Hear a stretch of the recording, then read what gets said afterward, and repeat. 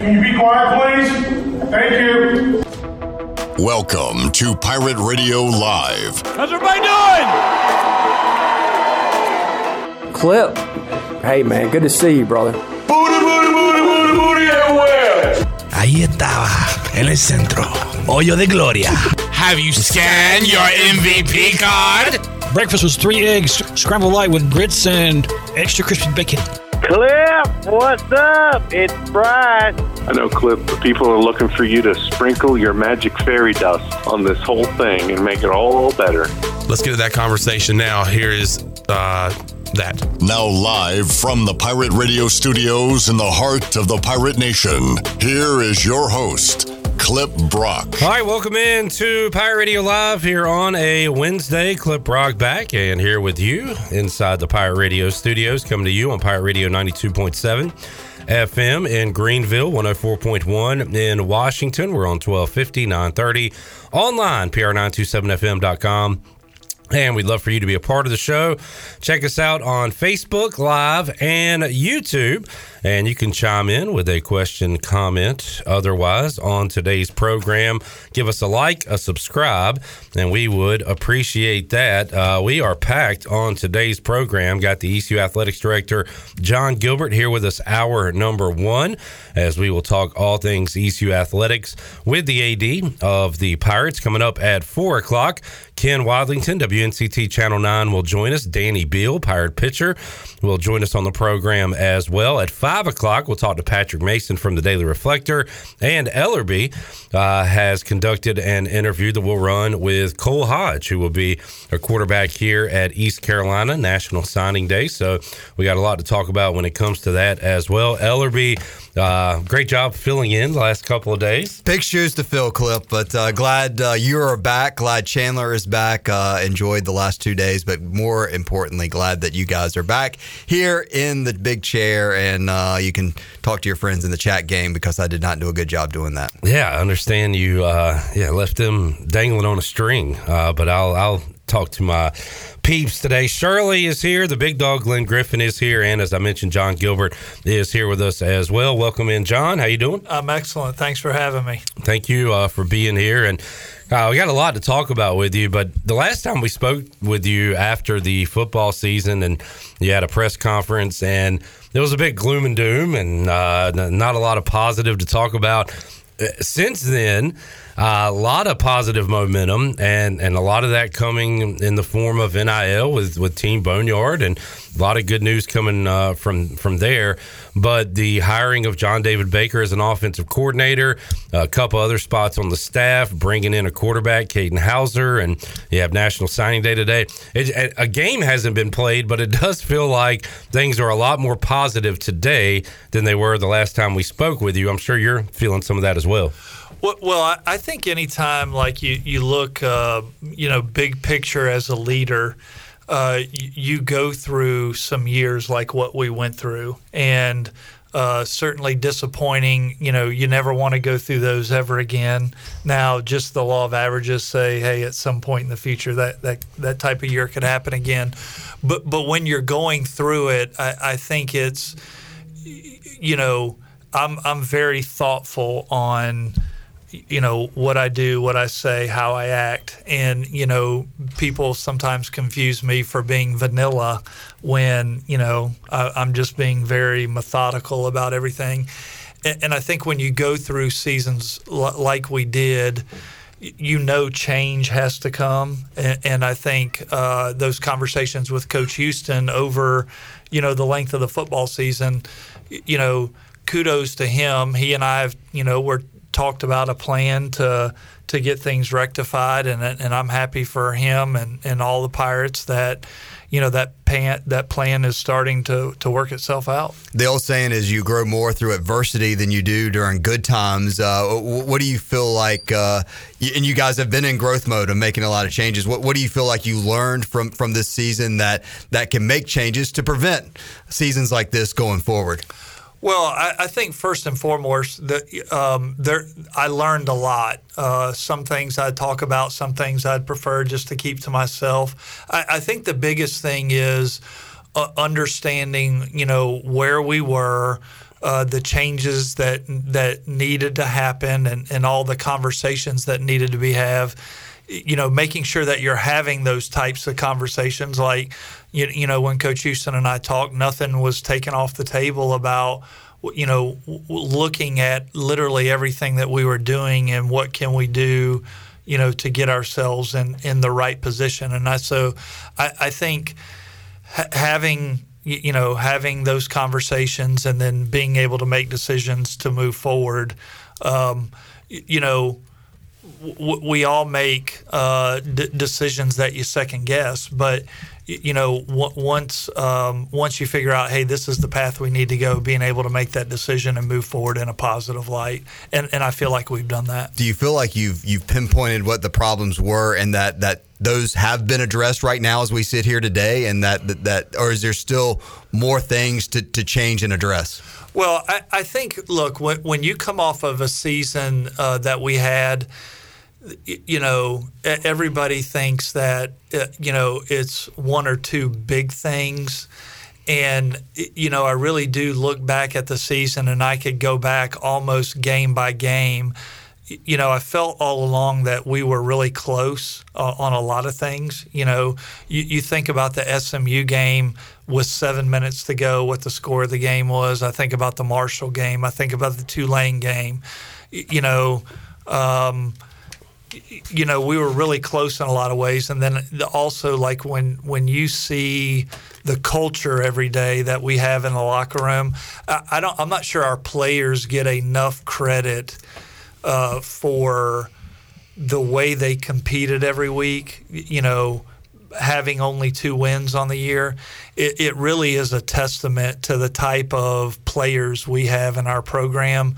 And man, I just really salute them, because I've been around programs where you have a bad year like that and everybody turns on everybody and it becomes very toxic, and that really was not the case. And I really give our players and obviously Coach Houston the credit, and our staff for maintaining that culture. That is not an easy thing to do. And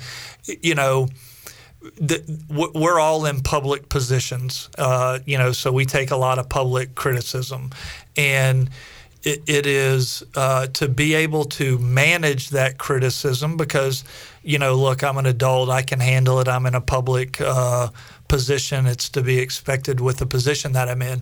But when you're 18 to 22 years old and, people are telling you, you didn't do this well and you didn't do that, it's tough for them to manage. And man, kudos to them for how they managed it like a professional, despite being young men, 18 to 22 years old. And that gave me a lot of encouragement and a lot of hope for what the future holds. Jon Gilbert joining us. Ellerby, going to stick to the football topics while we're on the subject, and already seen a question in the chat about it, John, and future schedules. Always a question. I asked you about it last time we spoke at the press conference, but a couple of changes to that schedule, namely the Boise State series. Can you tell us why we won't be seeing Boise State here or going there? Yeah, there are some scheduling changes coming, so we're still kind of working through that contractually.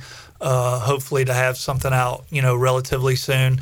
Talk to the Boise State athletic director, and the way the series worked out, it was a long way away. It was another, let's call it non-autonomy school. And I felt like, based on where the other games were, that playing a game that was more regional in nature made more sense. And so we mutually agreed to kind of move that one on. It's kind of, some things I can control on scheduling, some things I have very little control of, like this coming year. Again, BYU was supposed to be on the home schedule for this coming year. So we would have had Norfolk State at Old Dominion, Appalachian at home, and BYU at home. And if I said that's our schedule, most Pirate fans would go, well, that's a pretty good home schedule. Like, we're good with that. And so what happened when BYU accepted the the invitation to join the Big 12, there was a clause in that contract that said if they could move that game, we would. We can move the game without penalty. And so we pretty much had to move the game. It wasn't a choice, which left us in the scheduling world. Like if I need a game 2 years from now, that literally in the scheduling world is tomorrow. Like it's that fast because people schedule so far in advance.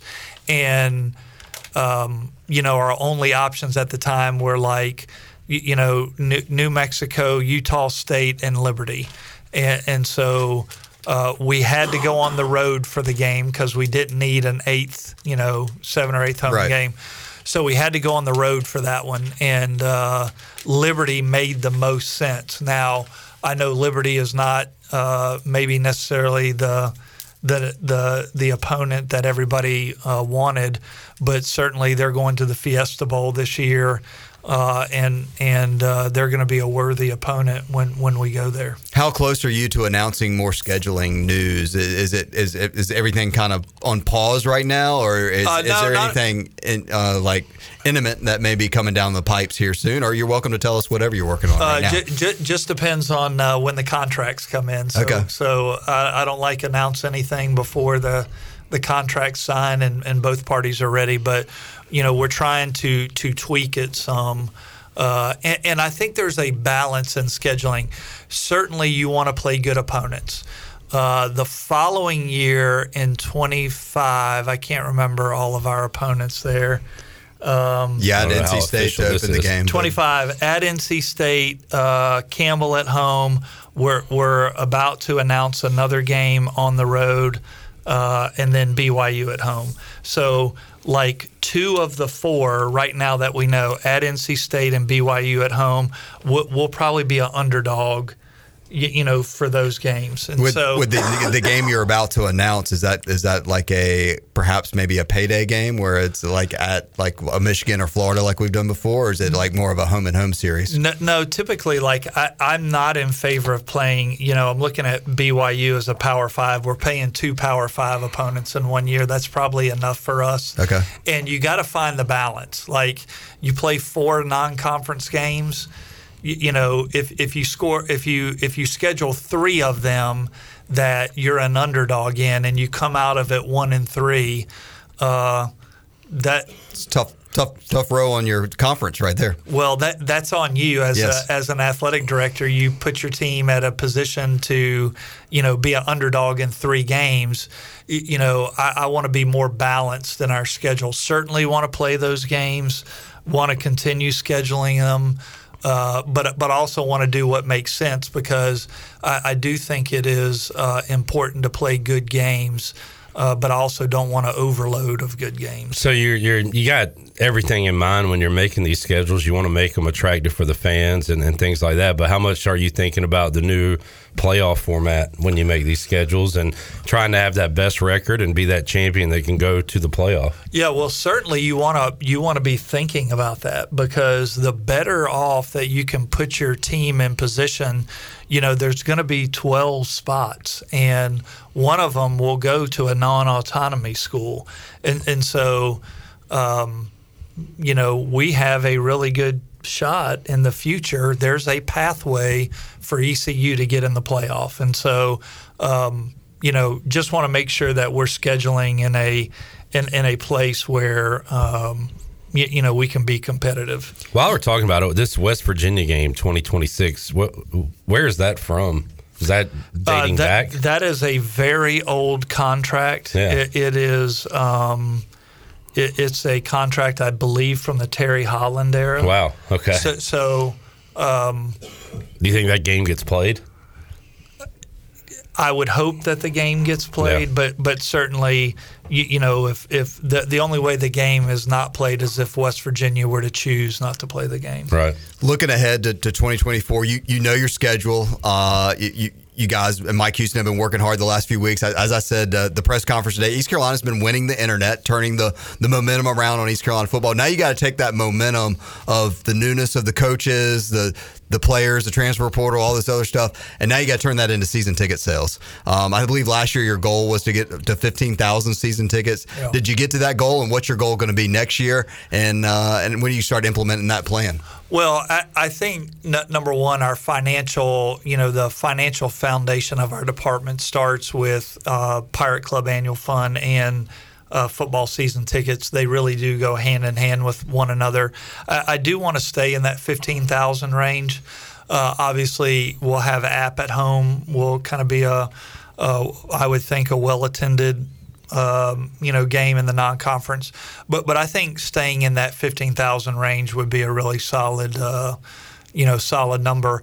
And look, that number alone, like every non-autonomy school they would be thrilled to have that number. So we've got a passionate fan base that I'm very appreciative of, and hope to get to that number again next year. Are there any kind of new models or season ticket packages or things of people trying to get creative to get fans back to games? Because it's not unique here at East Carolina, but it seems like people are looking for experiences when they go to football games, and it's beyond the experiences that, not just for people in the tower or in the suites or whatever. It's people are looking for experiences, whether they're in Section 3 or 18 or whatever. Is there a different model or ideas that you're looking at? Because the upper deck's a big piece to that too. Of how do you get more people coming to games? Well, one, I think that it's important that you have a broad-based experience. I think our premium experiences is as good as it gets. The tower sold out.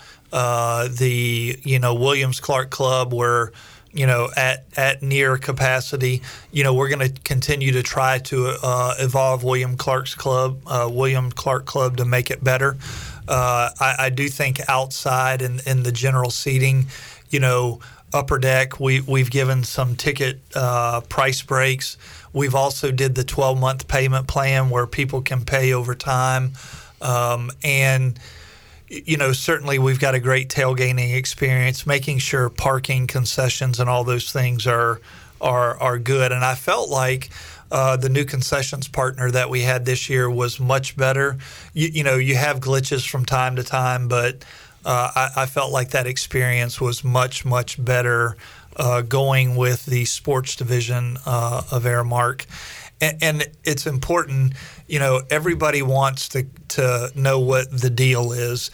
And it's difficult because we could say, hey, everybody just come for free. We don't need to charge.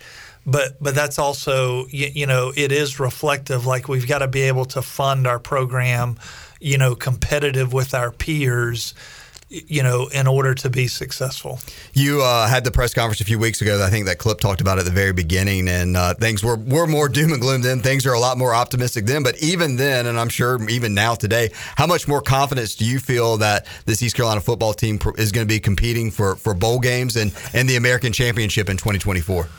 Well, I feel good about where we are right now today. Certainly the returners that are coming back, I feel really good about who they are and the type of people they are in our program. And then obviously excited about what the coaching staff has been able to attract in the portal. And that's going to happen again in February and then again in late spring. So I think it's a evolving process. But I like where we are to start. I'm very encouraged. Get a break in, Elliot? Yeah, absolutely. We'll come back more with Jon Gilbert as he joins us here inside the Pirate Radio studios. If you got a question, we'll try to pass it along to the East Carolina Athletics Director. A lot more to go here on a Wednesday edition of Pirate Radio Live. We'll be back with you after this.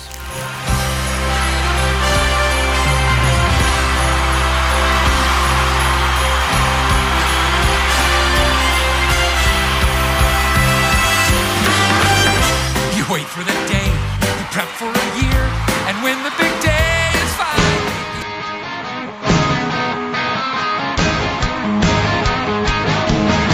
Well, out of all the reindeer, you're a mastermind. You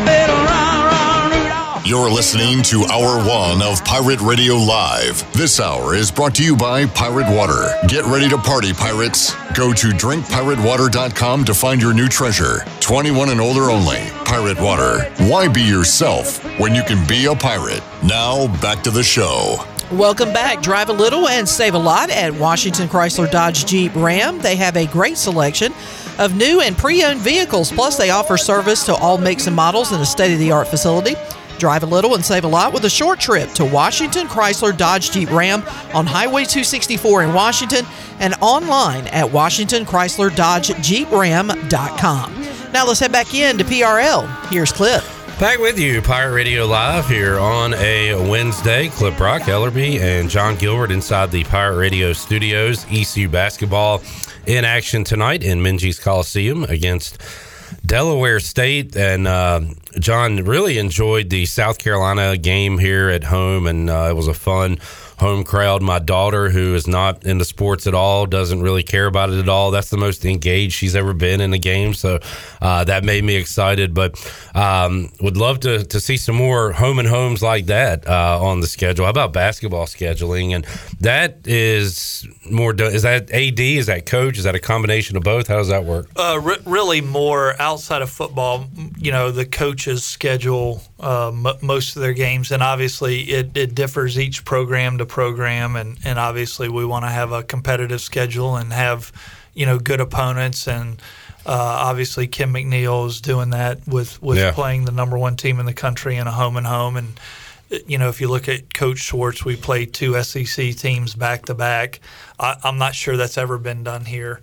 And you know, kudos to him for scheduling games like that. You know, we want to play in games like that, and we want to win games like that. And I'm glad we scheduled those. You know, it makes a difference. How are you feeling about East Carolina basketball with Coach Schwartz as they got a couple more non-conference games here to finish up December, and then turn the page to conference in January, and they open up with a couple of tough ones. I mean, how do you feel how this team is going to be able to go through the rigor of January and February and maybe continue their season on further in March? Yeah, well, I feel good about where we are. Obviously, we had some, you know, early season hiccups, and that's not surprising. I mean, if you look across the country, it happens, and I feel good about where we are. I feel good about Coach Schwartz and his staff, and you know, obviously the first game in our conference is a tough one. We open up on the road at FAU, but I think this team can be extremely competitive in our league. And I'm looking forward to watching us play the rest of the year. Cam Hayes, finally, do you expect him to kind of be here for the Hall now, I guess? Yeah, Cam will play the rest of the year based on the latest ruling, and we'll see how that you know, national ruling plays out with you know, with the NCAA. But really happy for Cam, for him to finally get back on the floor. He is a fine young man, and you know, will be a great addition to the team, and just glad he can get on the floor now.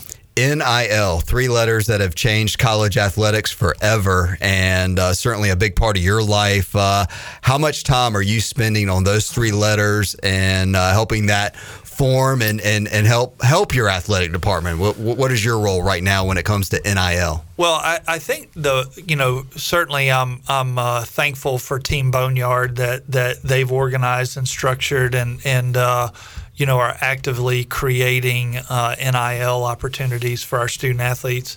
And I would say Team Boneyard takes the bulk of that, you know, out driving NIL. But we also have, you know, quite a few individuals and businesses in town that are doing NIL deals directly with the student athlete, and really either one works. But fortunate to have it. Really, my role is to continue to advocate for it and talk, you know, to our fan base. I get asked multiple times at athletic events, you know, how important is it? And, you know, it is important that we have those if we want to compete at a high level.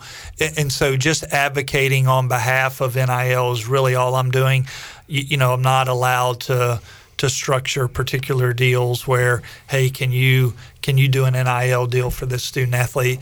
My involvement is very high level in that regard. Is there like a number that you know of with Team Boneyard that, hey, look, for East Carolina to be relevant, competitive, and in the top of who we compete with, East Carolina needs to have this in NIL every year?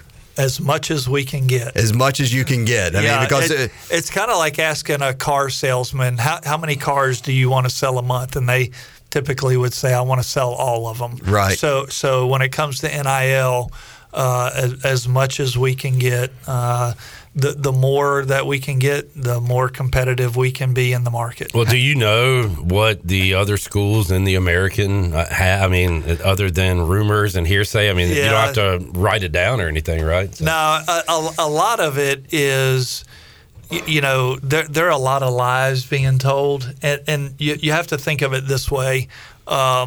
If I said, hey, I want you to tell me what do you all bring in advertising revenue? What is that number? I could tell you to the penny if I wanted to, but I don't have to. Yeah, right.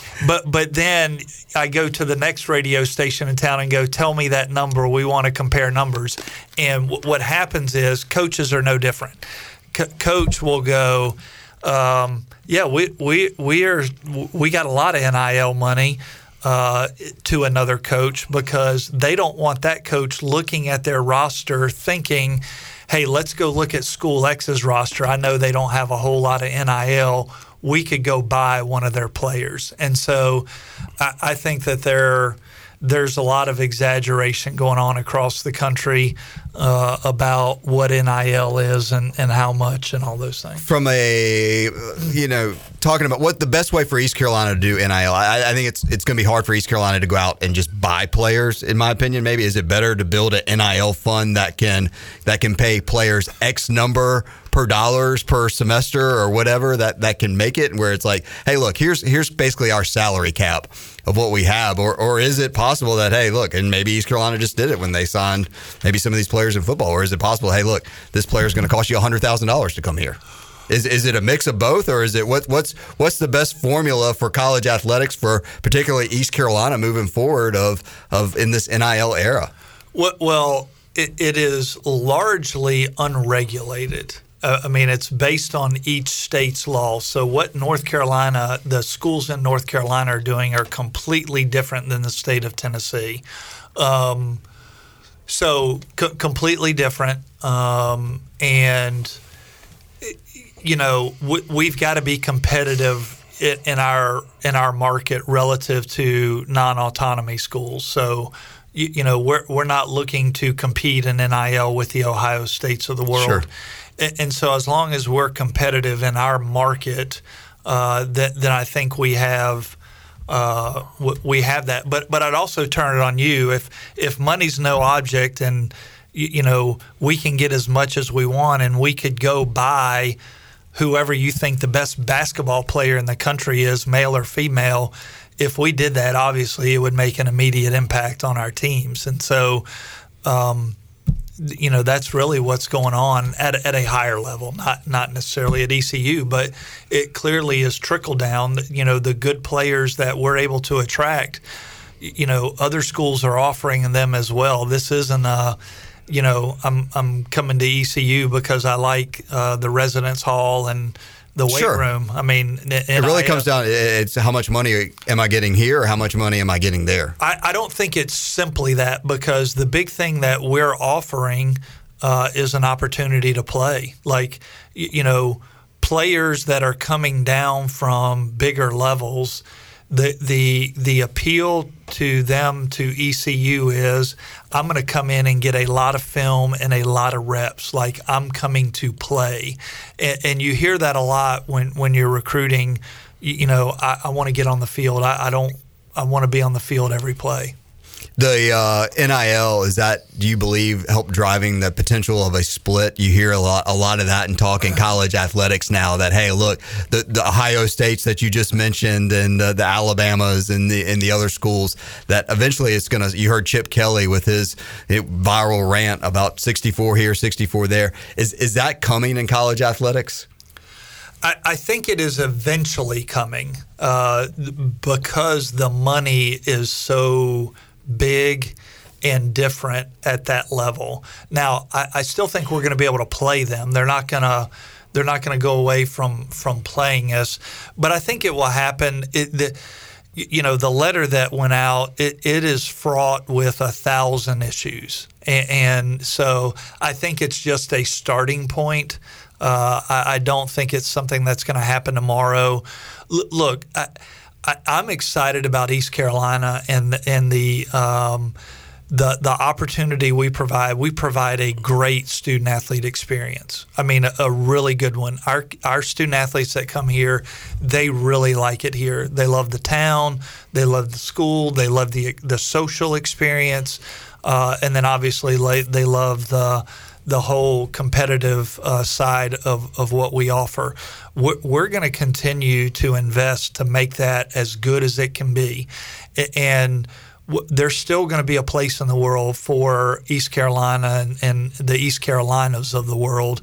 I feel good about that, and we just need to continue to invest in our teams, be competitive on the field, and we're going to have a really good spot for us. If there is a split, would it be difficult for East Carolina to find themselves in the upper echelon, or is that doable?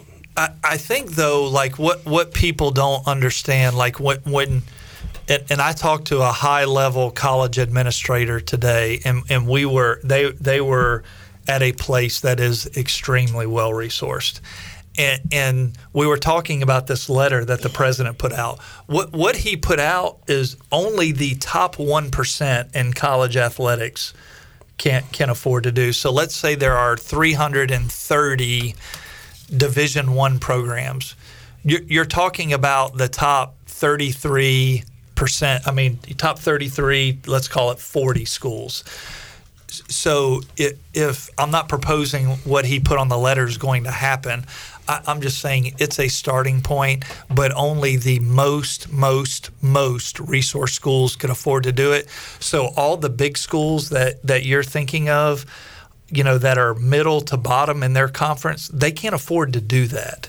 And so I think what they're talking about, again, from the letter, is they're looking for a true revenue split with that top 1%. And so there's a lot to go with it. I'm not worked up about it because I think it's a ways off. I'm more interested in continuing to grow, build ECU, make it as competitive as we can make it. One more question on that. My nightmare as a sports fan is they take away my March Madness, my Thursday, Friday NCAA tournament. If they do have this split off, is this going to be like a football thing? Do we keep March Madness the way it is, John? Yeah, I think we do. I mean, everybody loves when St. Peter's plays Kentucky. Exactly. And I don't think you'll see that going away because that really is the appeal of the tournament and why so many people are tuning in. Yeah. And every year we get a team. 2 years ago it was St. Peter's. Last year it was Florida Atlantic. It is the fabric of the March tournament. Well, let's take a time out, Clipper. When we come back, speaking of investing in East Carolina, we'll talk about Jon Gilbert, about the indoor practice facility, other projects of where East Carolina is investing for the future, where those projects stand, and a lot more with the athletic director at East Carolina. Jon Gilbert will be back with Pirate Radio Live right after this. You better run, Rudolph, may not be too far behind. Santa, tell me if you're really there. Don't make me fall in love again if you won't be here next year. You're listening to Hour 1 of Pirate Radio Live. This hour is brought to you by Pirate Water. Get ready to party, pirates. Go to drinkpiratewater.com to find your new treasure. 21 and older only. Pirate Water. Why be yourself when you can be a pirate? Now, back to the show. Welcome back. When you combine State Farm home and auto insurance, you save an average of $889. State Farm agent Timothy Sawyer is ready to help you combine home and auto and save right here in Greenville. Call 493-0002. Like a good neighbor, State Farm and Timothy Sawyer is there. Now let's head back into PRL. Here's Clip. Back with you on Pirate Radio Live. Shirley Rhodes, Sean, the big dog Glenn Griffin, Ellerby is here, and Jon Gilbert joining us. One more segment here inside the Pirate Radio studios. And Ellerby, I'll talk about some facilities and things like that. We got a question. I've seen this question asked a lot from Kevin in the chat. John, can we build a less luxurious practice facility with what has been raised instead of the full amount and waiting to build? I've seen that question a lot. Do you have an answer for that? Yeah, couple things. We are ballpark right now. I think the building's going to be around $25 million. We're not trying. Comparing this to a car. We're not trying to build a Mercedes-Benz. We're trying to build a nice Toyota Camry, Honda Accord, like something that's ultra functional, not over the top expensive. Really, to me, some non-negotiables that I have in the indoor building, and I'm hopeful that we can come through on it, is I think it needs to be heated and cooled. I think the university will use it for so many other functions outside of one of our many athletic teams practicing in it. I could see a lot of functions in it. So I do think, obviously, in the hot months, you got to have AC so we could hold social types of events in it. Same thing in the winter. But we're not building this super tricked out building. We're going to build a very functional building. The campaign is going well. We're at about $15.5 million on a $25 million building. And we've got multiple gifts that are close to coming through fruition. I think we'll be somewhere, 18, 19 million by the end of the year. So we're within striking distance. And I think the other thing that people don't fully understand, because I do get this a lot, people go, NIL so much more important. Can you repurpose this money to NIL? Well, the way the rules are right now, institutions cannot be involved in NIL. So the people that give to the Pirate Club for these projects, they're giving those funds for a project, and they're also getting a tax write-off for this. So we can't reappropriate those funds to go to NIL. And I know that's confusing for a lot of people, but right now, athletics, the Pirate Club, we're not allowed to give NIL directly to our players. Really encouraged about the campaign, but I do think we'll be able to get there. We still have some big commitments that are coming through. What about the people that say, why not just build a practice bubble? Such and such school has a practice bubble. It serves the purpose. It gets you out of the elements, and because the team can practice when it's lightning or whatever in a bubble. So yeah. versus moving forward with, as you said, a functional $25 million building. Yeah. So first, according to our architect and facility people on campus, we can't go into a bubble during lightning. So that really is the first issue. The second issue, I would say, if you see bubbles and where our bubble would be, it's probably not the most aesthetically pleasing looking, facility.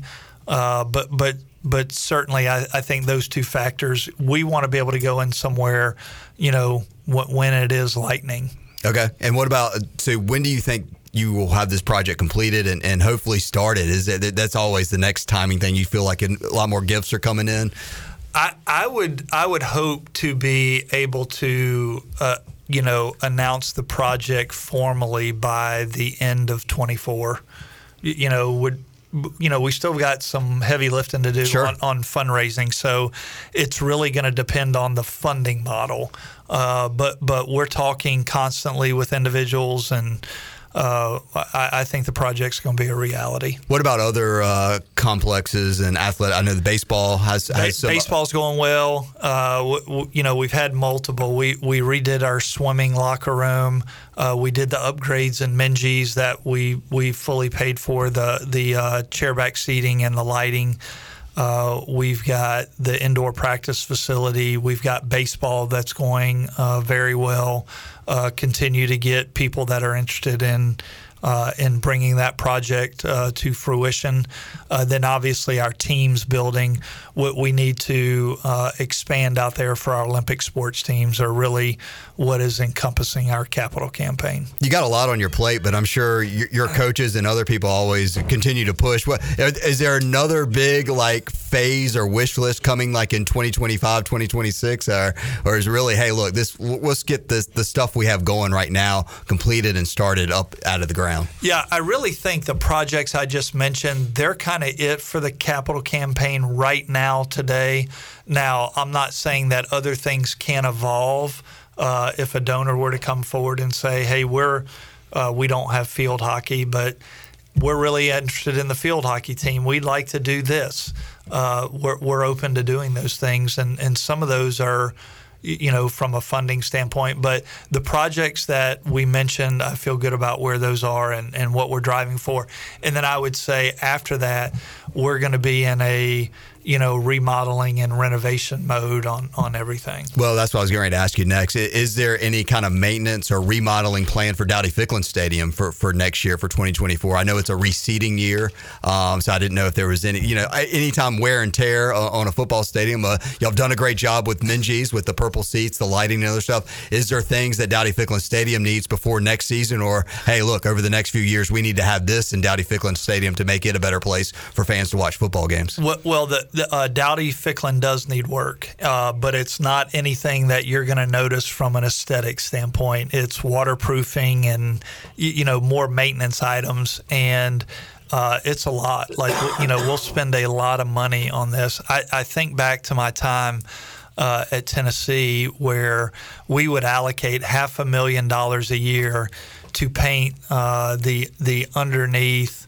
of the football stadium. One section, and you're basically painting one section all the way around. And so we have, we have some R&R that we need to do at Dowdy-Ficklin that we're going to continue to work on but it's not going to be something that, you're going to notice. It's going to be waterproofing and air conditioning units. Stuff you would notice if you don't do it, I guess. That's right. So we're going to continue to work on that. Army's coming in the conference. Are you excited about that? And, of course, Mike Oresco's leaving the conference. Your opinion on both those? One coming in, one going out. What do you think? Well, I think Commissioner Oresco has done a wonderful job solidifying our TV contract. And, the biggest thing that I think he's done is he's been a national advocate for us. And he has done a excellent job of advocating for the league and its membership, and he's certainly going to be missed. He's going to be in place till June 1 or until a successor's named. Hate it for him or hate it for us selfishly, but happy for him as he goes into some retirement and spend time with grandkids and that sort of thing. And then Army, obviously that's a really good addition. If you've ever been to West Point, it's a great game day football experience. And look forward to going up there. That would be a good donor trip for us to take. It's just, it's a great venue. I will say this personally, I've been to Army 3 times, and it's probably the coolest place you can go watch a college football game. Navy is really cool too because of the, you have the cadets, but everything you have at Army up there off the Hudson River, it's a beautiful place. Especially maybe we can get an early fall game in September or October against Army. But if you have the means to go on a road game next year, put Army on your bucket list. It is very cool. Yeah, no doubt. It's looking forward to going up there and playing them. How long are we under contract with our current TV with the American? Do you know? It was a 10-year deal. I think we're probably at about year 6 or 7, somewhere in there. And we always ask you every time we talk to you, do you see more movement coming, whether it be in or out with the conference? I think you're going to see that. I think that if you're not in an autonomy league, all the other non-autonomy schools, they want to live in a different neighborhood. So I think you're going to see a little bit more shifting but I do think it will settle at some point. John, your name was mentioned in a deposition with the Brett Favre case down in Mississippi. You'll be testifying that in January. I want to ask if you had any comment or anything to say on that right now. Not something that I'll talk about at this time, just because it's going through the legal system. But certainly, at the right time, we'll say what I need to say, and look forward to going down and getting that done. Absolutely. What is Jon Gilbert looking forward to for Christmas coming up over the next weekend or so? Will you get a few days to kick back, relax, maybe have some Christmas candy and cookies? Yeah, just looking forward time to getting a couple of days of no athletic events. I love what I do. I can't imagine doing anything else, but it is 7 days a week, and to get a couple down days, I'm going to try to recharge during that time, and looking forward to a new year and watching the Pirates play this spring, and look forward to some competitive wins on the field and on the court. Former Pirate Bryce Williams was in here yesterday. He had an important question he wanted to ask you, if you have a fake tree or real tree, was what the public really wants to know. Yeah, we've had a fake tree for a while. My wife, who is much smarter than I am, 1 year after Christmas, we went and bought this expensive pre-lit fake tree for like 75% off because it was after Christmas. And so we've had that tree for quite some time. It is paid off over and over. So we're on the fake pre-lit right now. Very good. Very good. John, just to circle back, we hit on this, I feel like, at the beginning of the hour, but Brandon asking in the YouTube chat, what kind of advice can you give Pirate Nation to buy season tickets after a down year? And he references John David Baker and turning this offense around, but I'm sure you get that question or something similar to that. So what is your advice or message? Well, a couple things. One, I think if you look at our players returning, we had a top, 35 to 40 defense in the country. We played a very competitive brand of football. The changes that needed to be made on offense we're making. I think you'll see that, today and over the coming weeks. You're going to see, players and difference makers come into the program. And, I think we're close. I think we've got to tweak some things. But I don't look at this as a complete rebuild.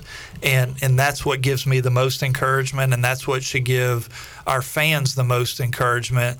We're not flipping our entire roster over. We're making the necessary changes that need to be made, and we're going to be back to our winning ways in short order. Yeah, I mean, for the first time ever, East Carolina has a real path to a playoff as well. So, I mean, there's a reason to show up, support the team, get some wins, and who knows, we could be there at the end of this thing. Yeah, absolutely. There's definitely there's a lot of potential for this team, and I think when people look at the schedule, I would say look at it as being optimistic that you can get back in Dowdy-Ficklin Stadium and see a lot more wins, hopefully more than obviously we saw this year, but certainly I feel like what's going on in the last few weeks has set up the potential for a positive year in 2024. Yeah, I think I would encourage everyone to come out whenever we announce our spring game, be the chance first time to see all the returning team and all the new players, up close.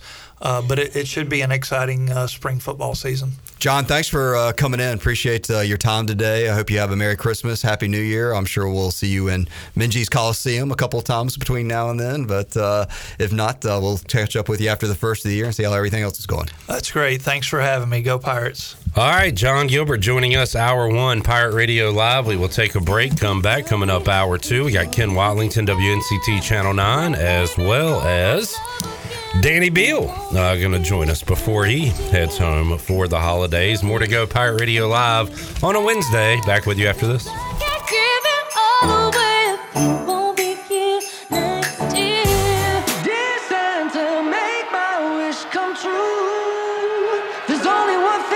On my list. It's the time of the year when I miss you the most, sitting next to the fire, the mist. You're listening to Hour 2 of Pirate Radio Live. This hour is brought to you by Down on Main Street, Washington's favorite place to eat and where all the locals go. Join Down on Main Street every Wednesday for half-price wings from 4 p.m. to close. Now, back to the show. Welcome back. Thinking about takeout tonight? Familia can make everything real easy for you with a great selection of Italian food and more. Visit FamiliaNC.com to see the full menu featuring pizzas, pastas, salads, and homemade desserts. Place your order online or call 689-6330 and Familia will have your order ready in their convenient drive-through window for pickup. Finish up a busy day with a great dinner for yourself or your family from Familia. Familia on Fire Tower Road near Pitt Community College. Now let's head back in to PRL. Here's Cliff. All right, back with you, Pirate Radio Live here on a Wednesday. Shirley Rhodes, Chan Man, and the crew here inside the Pirate Radio studios. We got Ken Watlington, WNCT Channel 9. Hello, Ken. Hello, Clip. How you feeling, man? Heard it's been a rough week. It has been a rough week, but glad to be back. Am I, though? Kinda. Yeah, it's good to be back. TBD. And Danny Beal is with us. Danny, you're not always at your best, 100%. Sometimes you don't have your stuff, but you still got to go out and perform, right? You have to perform to the best of your ability, and you're doing the best you can. Those lozenges are in overtime right now. Can you overdose on cough drops? I've tried. We're about to find out. We are going to find out. Earlier today, Mike Houston announced 20 student athletes have signed a national letter of intent with the Pirates during the NCAA's early signing period. And the one I'm most excited about is the guy that's really going to make big-time plays, Peyton Reeder. He's a 6'5" offensive lineman coming to us from Indian Trail, North Carolina. And he is going to be a stud. It's from where Sam Howell's from, I think. And Grayson McCall's from there as well. So there you go. Just a football factory. No, so I don't know a lot about these guys. I made a decision years ago that I'm just not a recruiting guy. I just can't get into it. A part of that was when I first started here at Pirate Radio, they wanted me to do some other things, including some written things on the website. So I was like, you know what? I'm going to interview a couple of our commits. And I talked to these guys, talked to two of them, did a Q&A. It was great. Neither one of them showed up to campus. Quite the opposite of Name Redacted. Name Redacted's all about the He is, and he does a fine job with it. And we have others. Sammy Batten, great, follows it. He was on the Brian Bailey show yesterday. So there are places to go get it, but I just can't keep up with it, man. Too many names, and you just never know who's going to hit and not hit. But and the transfer portal. Now, even more of a And it's the two different signing days. There used to be just the one in February. Now you got the early and the other one. I can't keep up with it. All the flipping. It's absurd. Yeah. Danny, did you do a hat ceremony at your school or anything, Jen? Dude, no. Nor was I highly talented enough to, but even if I could, I would have been like, dude, I'm picking one. I'm not doing the 6 hats up here and like fake one, then picking up one and then putting it back down. Like, just pick the school and deal with it, dude. Like, so how'd you do it though? Was it like Twitter or how'd you let everyone know? It was just like an Instagram picture being like, hey, finally committed, whatever, and then hashtag committed. Yeah, but I didn't sign until a year and some change later. So it was relatively early, I think. Did you have schools coming after you had committed? No, that was before that time. I think I told other schools that I had committed to ECU, and then they just stopped talking to me, which is, I think, the way it should be rather than, at least in baseball. I know in football it's weird because especially with the way money is now, it's like, yeah, I know you're committed to them, but we'll give you $1 million more if you come to us. And it's like, okay, fine, I'll do it. I'll flip. And it's just like, it just ruins the spirit. Or Cliff might just intimidate all other coaches not to go after his guys. I can see that happening as well. Wrong guy to screw with. Speaking of signing day today, Ken, I saw this. I want to get the audio or video of this, but Mac Brown talking about Dave Doran. Do you see this? Oh boy, dude, they have such a beef. And again, it's State and Carolina, but this is over the top. You know what Mac Brown should do? Maybe beat NC State before he talks. Just a hunch. Mac Brown didn't appreciate Dave Doran referring to UNC players as pieces of bleep after the last game. Okay, he's standing up for his guys. That's a little different, I guess. But so when did Dave Doran say this? Was this like a locker room video or something? I think it was on ACC Network, like post game on the field. I think it was after they beat him. So he called them pieces of bleep? I don't think it was exactly those words, but it was maybe. Because I almost tweeted something nice about Dave Doran that night. He was implying it for sure. Because I like his gusto. And I like rivalries, and I like a little junk talk. And he had the cigar, and he was talking junk. I never heard him say pieces of bleep, but maybe I just missed that. But Mac Brown not happy with it. Said he's never heard anything like that before, and it's classless. How old is Mac Brown? I'm curious now. 72? My thing about North Carolina coaches, they live in a bubble. They've never heard this kind of talk about anything. They're unaware if their players are going to class or not going to class. They're just unaware of everything other than the plays they're calling. Yeah. Same age as Pete Carroll and Nick Saban, 72. On the money. He doesn't look as spry. 10, 15 years older than Nick Saban. Exactly, and Pete Carroll. Did you see Pete Carroll jumping around the locker room after the Monday night? He's a big woo guy. I don't know how you do that. Woo. I don't know. I'm surprised Mac is still going at it, Ken. I thought that, after the season they had, the way they didn't play that well in the second half of the season, that he was going to ride off into the sunset. Especially after Drake leaving, too. Yeah, who's going to be your quarterback? They get the transfer from Texas A&M. Is he the guy? Who knows? But he's going to give it a go. He's got some stuff fixed, though. Y'all know anything about Caden Hauser, our guy? I saw his highlights, and from the quotes that I've seen, he seems pretty into it. I like the attention that the recruit quarterback is getting to, because it creates competition. I saw some Jeter quarterback throws the other day on Twitter too, and I think it's good that it's not just given to him. He's going to have to come earn it, which is promising, but he seems all about it. Ellery talked to Cole Hodge. We'll play that interview later today, and trying to hook up with Caden Hauser very soon here on Pirate Radio Live. So we'll hear from Cole Hodge in hour number 3 of today's show. Talking to Jon Gilbert in hour number 1, it is amazing how nothing's happened on the field, but the whole landscape has changed as far as attitude and feeling towards ECU football, just because of a new offensive coordinator being hired, a quarterback coming in, and really just it being the offseason. We can trick ourselves, Ken, as Washington fans, every offseason being excited about something, knowing that I'm not going to be ever again. Yeah, I mean, but you can get some offseason momentum, and I feel like East Carolina's been able to do that because, man, it was pretty bottom of the barrel the last time we talked to Jon Gilbert right when the season ended. And I just heard you ask John just a few minutes ago, like, what do you say to people to get them excited to buy season tickets? I think there is a little bit of excitement. You're like, okay, they're making some moves, they're changing things up. We're getting some of these guys in that might be able to make a difference. And I think there is a little bit of, hey, let's see what happens. Maybe. Danny, are you buying in? I am intrigued just because of the SEC prowess of JDB, and then I believe it was the Texas former offensive line coach is who we got. I think that's right. But I mean, all today it's been 3-star committed, which is also promising. But like I said, the quarterback is, all 3 of them are promising, and then obviously the defense was stellar last year. It was top 40 in the country. So I mean, it's just building on certain things, but everybody should be excited. It's a new age for sure. Chad, Dave Doran said at post-game talking to his team and how long it had been since those pieces of bleep have beaten them.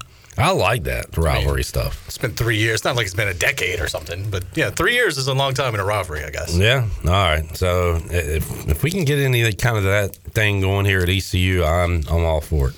ECU Charlotte, something like that. Yeah. I mean, I've called Biff a piece of bleep, and now I'm eating my words because he's the man. Yeah, he's a likable guy, right?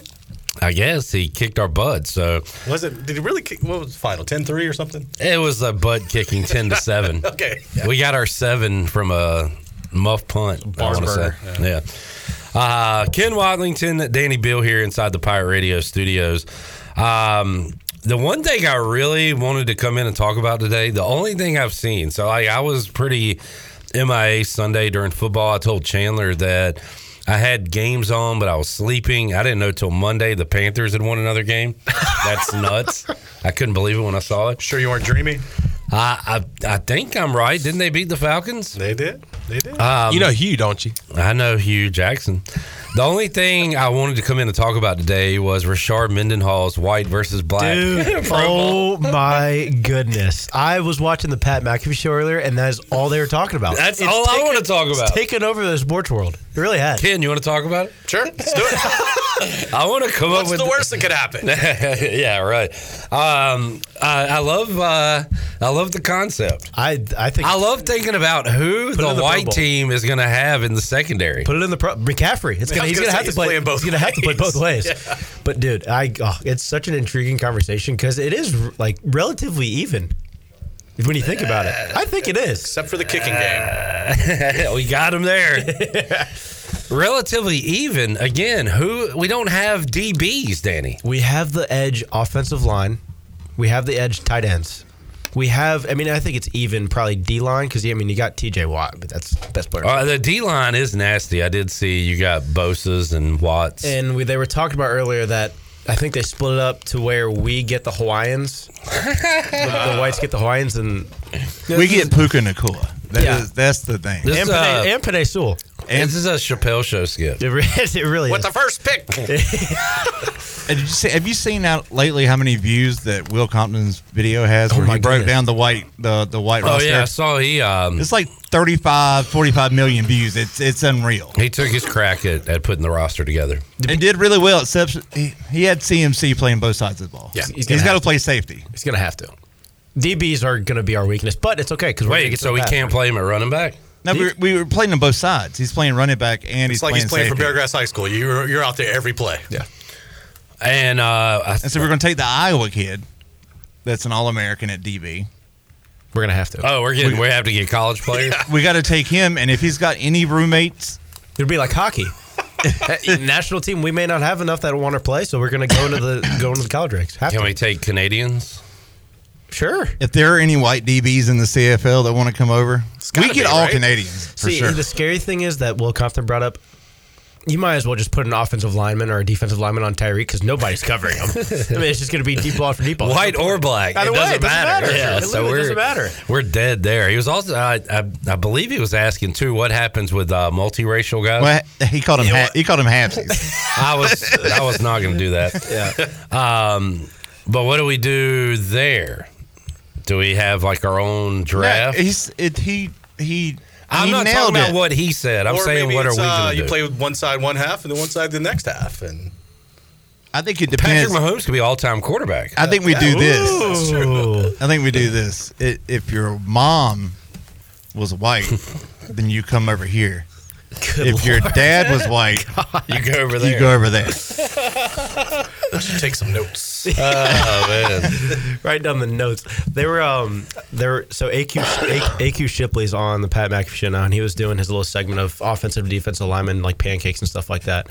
And they have one of their co-hosts was saying, well, they were obviously talking about the white versus black bowl or whatever it is, and there was a black center on the Broncos. I can't remember his name.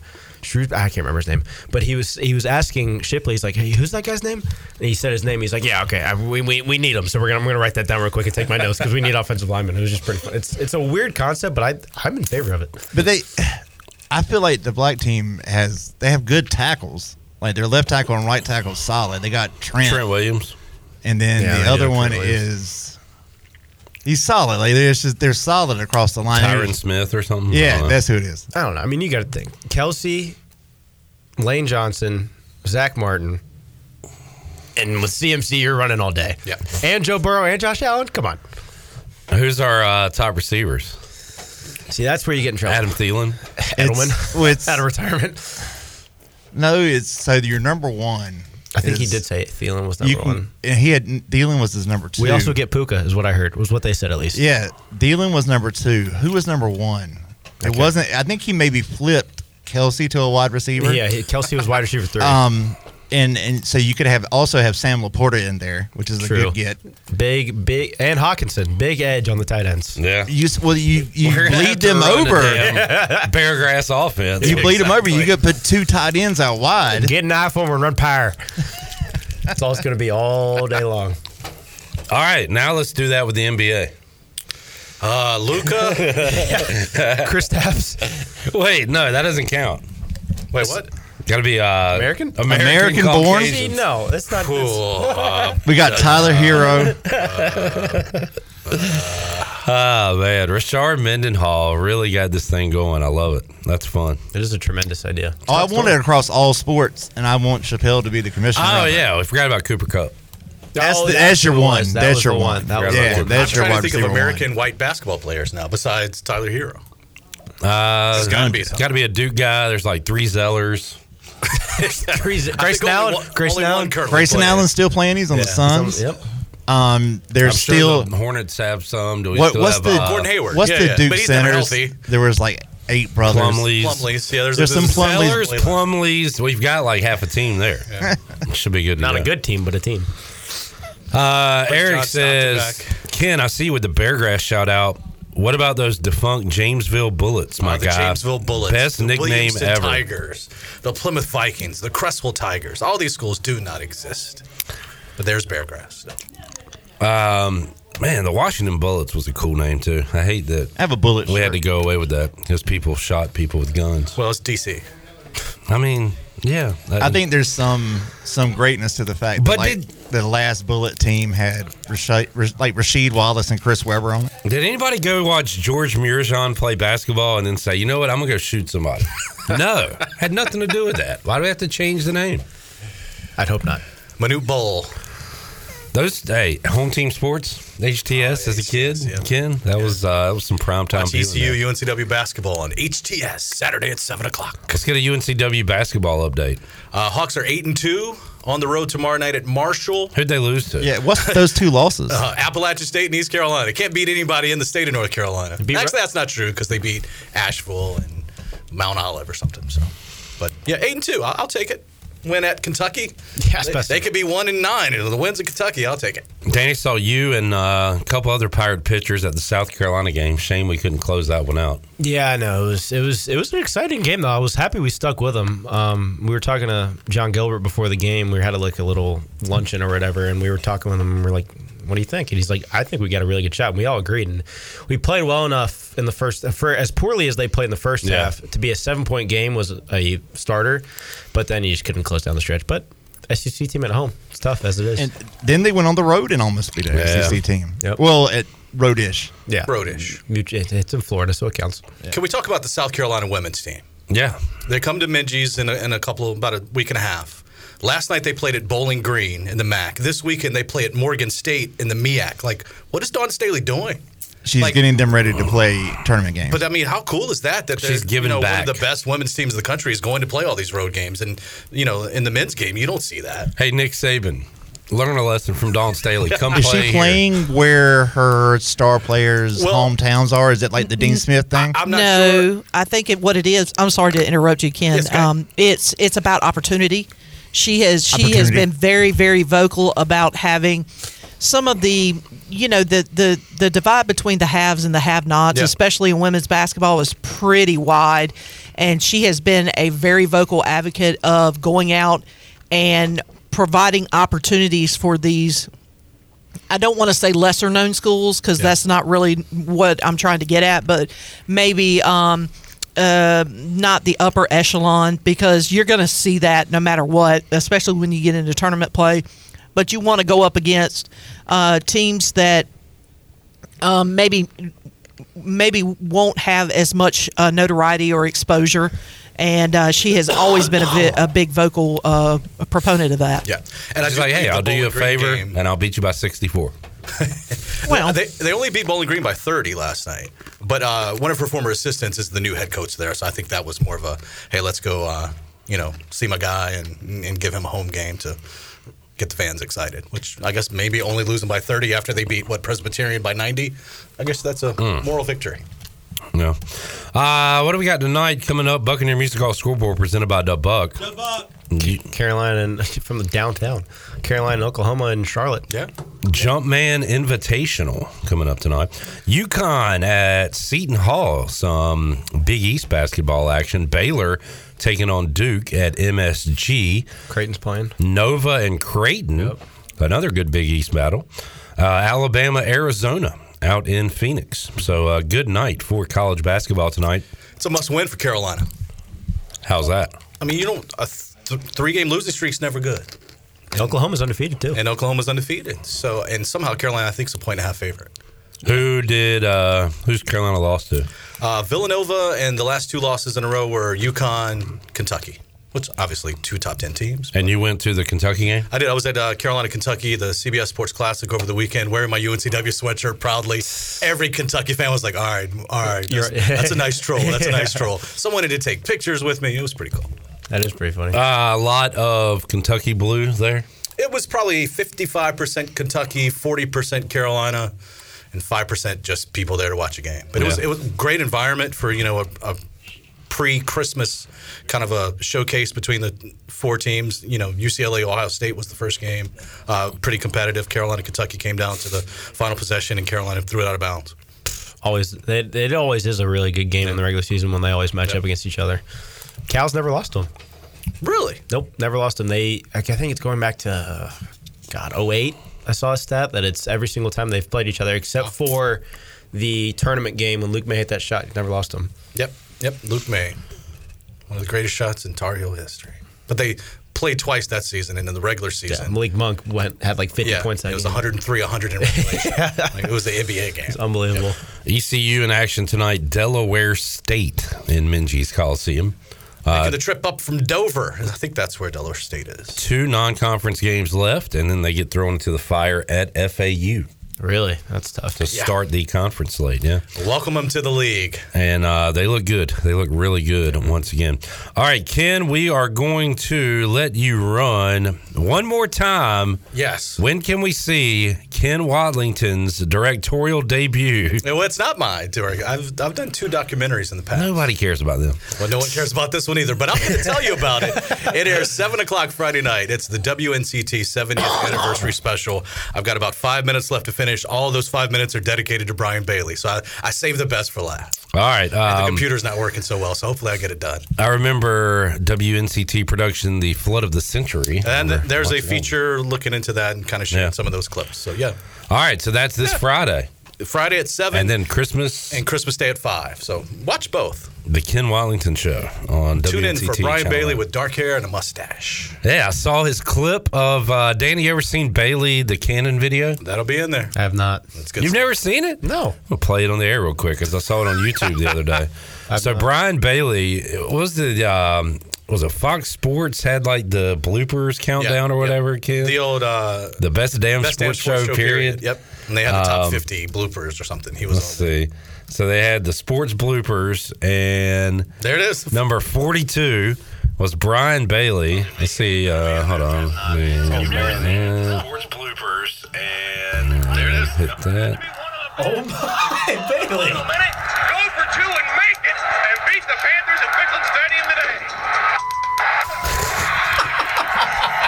Bailey curses. They cut back to him. Look at that guy. Look at that guy. I'll just try, young lad. I'll let you know a little secret. I have the unedited version. Wow. Can't show it on Can TV. you spell what he said? What did it start with? I think it starts with a G.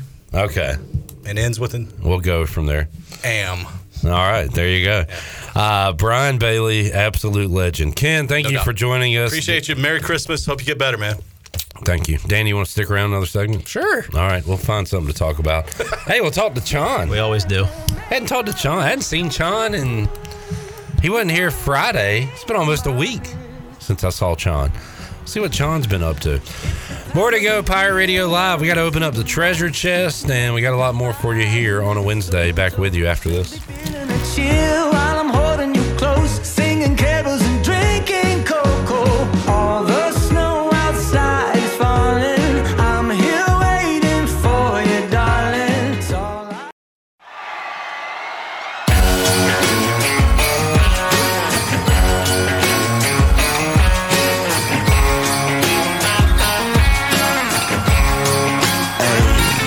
Christmas is back, y'all. Bells in the track, y'all. Mama Santa scaring babies in his... You're listening to Hour 2 of Pirate Radio Live. This hour is brought to you by Down on Main Street, Washington's favorite place to eat and where all the locals go. Join Down on Main Street every Wednesday for half-price wings from 4 p.m. to close. Now, back to the show. Welcome back. Do you need T-shirts, apparel, or promotional items for your business, organization, or event? Well, keep it local and print it local with University Sportswear. Contact them today at universitysportswearnc.com, the official sportswear provider of Pirate Radio. Now let's head back into PRL. Here's Clip. All right. Let's take a look at the top 5 recruiting classes for 2023 going into 24.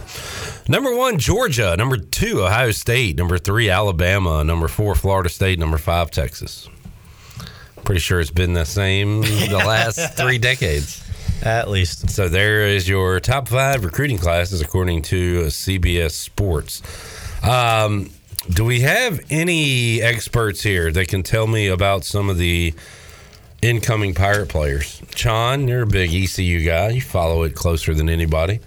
Welcome to the show, by the way. Thank you. Thank you for having me. Can you educate me at all?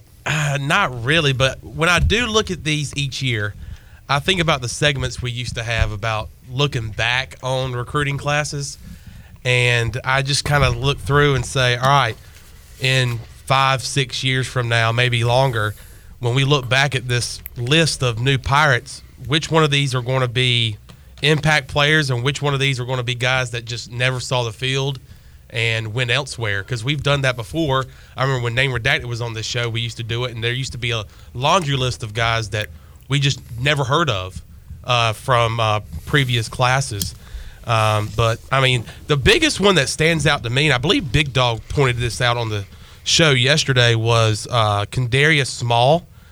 Getting him out of Tuscaloosa, Alabama, 6'5", 305-pound junior. Coming out of a community college, Southwest Mississippi. Obviously, when you look at position groups that needs to be fixed from this past year, it all starts up front in the trenches. And I like his size, and obviously I like that we got him out of Tuscaloosa, Alabama, because, I mean, that's right in Nick Saban's backyard, as Big Dog said yesterday. So if he was any good, he would have gone to Alabama. Maybe. What if he wanted to be a Pirate? He wanted to be a pirate. There you go. Okay, sure. My guy's Peyton Reeder, because I closed my eyes and pointed to the sheet, and that's the guy that spoke to me. Was that what you did with me when you were going through baseball recruiting classes? It's like, this guy's going to stink. The guys that I'm excited about are not even on this list. I look at guys that we have gotten in the past couple of days with Anthony. Oh boy, from NC State, the wide receiver. The receiver from NC State, and then Omega Blake from South Carolina. That is a heck of a name. That is a cool name. Omega Blake from South Carolina, who has 2 years of eligibility left. And the thing about these guys is that this has happened before in the past. Recently with Jalen Johnson, and seeing that he came from Georgia, and you're going, man, awesome. But when you look him up on YouTube, you can't find any highlights of him on Georgia. Right. He played some special teams, but other than that, he didn't play. He wasn't able to showcase his talents at the receiver position. Obviously, we've seen him do pretty good for the Pirates in the past couple of years. But when you look up this Anthony guy from NC State and Omega Blake from South Carolina, you look them up on YouTube. Good stuff. There's actually some highlights of them making some big-time plays. Some college football. They're making some big-time plays for one an ACC school and then an SEC school. So I'm really excited about those two guys, especially for Caton Hauser, who's coming here to look to get the starting job and have some, not just one but two potential top targets for this offense. For the coaches, it's all about these high school recruits building the program. For the fans, for us paying attention to it, it's about immediate help, and those guys are hopefully going to provide immediate help on the offensive end with the quarterback Hauser and hopefully some offensive linemen as well, because you don't want to have to count on. Now you can count on the guy you mentioned, Chandler, the small, who is coming from JUCO, right, to come in and play right away. But the freshman lineman, you got to wait on. You don't want a freshman offensive lineman starting. Jason Nichols said that last week. No, you want to develop those guys for at least 2-3 years and get them into the size that they need to be a D1 starter. But yeah, you look at Small and it looks like he's ready to go with a couple of years under his belt in community college. So I'm looking forward to what this ECU, especially this ECU offense, is going to look like next year, especially after the terrible year that we had this past year. So We'll see. I got a little sidetracked because Mike P said Anthony Guy from State. Tony from State. Let's get on to Anthony Guy from State. Is his last name Guy? No. Okay. No. Did you ever come up with his last name? I just saw it on Twitter and I forgot it. My short-term memory loss is not good the past couple of days. Oh yeah, past couple of days. Before these past couple of days, it's been what? What would you say? It's mediocre. All right. Randolph in the house. Hey, good to see you, Chad Gangers. After I have been out a couple of days. Did you see where E.J. Warner went? I did not. E.J. Warner said, "I'm tired of being an owl. You know what I really want to be? An owl." You go to FAU? FAU. Rice.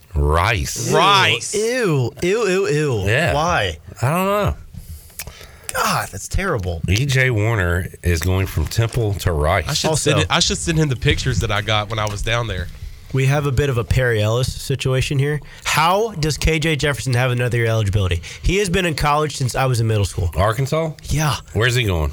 He's entering the transfer portal. He's still in the portal? It's insane. Floating in there? It's like, dude, how many more years could you like college forever? I get it. It's awesome, but good God. Good God, man. Same thing with the guy from he just met JT Daniels. It's like, dude, well, been in college for 7 years. And also UTSA, he's done now. Frank Harris was he was in college football for 7 years. By the way, he wasn't able to play last night. In his spot was Josh McCown's son. Did you see who started for Marshall? And then it was Chad Pennington's son, Cole Pennington, starting for Marshall in that bowl game last night. I like that. It makes it easy for an old guy like me to just have the same names. Getting old. Yeah. I'm going to go down the list of transfer quarterbacks, and we'll talk about their new homes. Okay. Dylan Gabriel, Oklahoma to Oregon. Dylan Gabriel is still playing college football. I was talking to a buddy about this the other day. There are two schools in my mind, potentially turning into three, that when their quarterback graduates or gets drafted or whatever, they are the transfer. Like, that's what they revolve around as quarterbacks. It's turning into Oregon and Notre Dame. And Notre Dame is the second on this list. Riley Leonard, Duke to Notre Dame. Mm-hmm. And I feel like slowly but surely Miami's turning into the same kind of thing. So Dylan Gabriel's going to Oregon? Yeah. It looks like there might be some quarterback competition there, because I did see that former UCLA quarterback Dante Moore is also heading to Oregon. You mentioned Miami. Cam Ward going from Washington State to the U. Yep. Will Howard looks like he will end up at USC. I'm looking at on3.com. Kyle McCord, Ohio State to Syracuse. That was random. I don't get that at all. DJ Alulalagale is going from Oregon State to, according to this, either Louisville or Florida State. I would say Florida State. KJ Jefferson undecided. Is he tied to any schools yet? I saw it the other day on 3 too. I think it's definitely SEC schools. I just can't remember which ones, but there are 3 of them. He's narrowed it down to 3.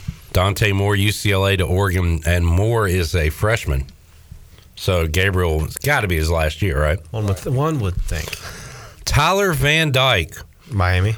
What was his name? His nickname? Didn't he have a cool nickname? And then he sucked after that. Going from Miami to Wisconsin, where quarterbacks go to die. Literally. How about Buchner, the guy from Alabama, transferred to Notre Dame to play lacrosse? The guy that started the USF game when they benched Milroe. He's transferring to Notre Dame to play midfield for their lacrosse team. All right. Good glow up from him. Chandler Rogers is going from North Texas to Cal. Jordan McLeod, JMU to undecided. JMU, huh? DeQuan Finn, Toledo to Baylor. Ooh. Where's our guy? Aiden Childs is going from Oregon State to Michigan State. Will Rogers is going from Mississippi State to Washington. Really? That is interesting. That is. Max Johnson going from A&M to North Carolina. Grayson McCall from Coastal to State. He's going to... never mind. He's going to stink? I don't think he's going to be very good there. Prove me wrong. I don't know. Prove me wrong, kid. What do I know? MJ Morris, State to Maryland. Caden Hauser, Michigan State to East Carolina.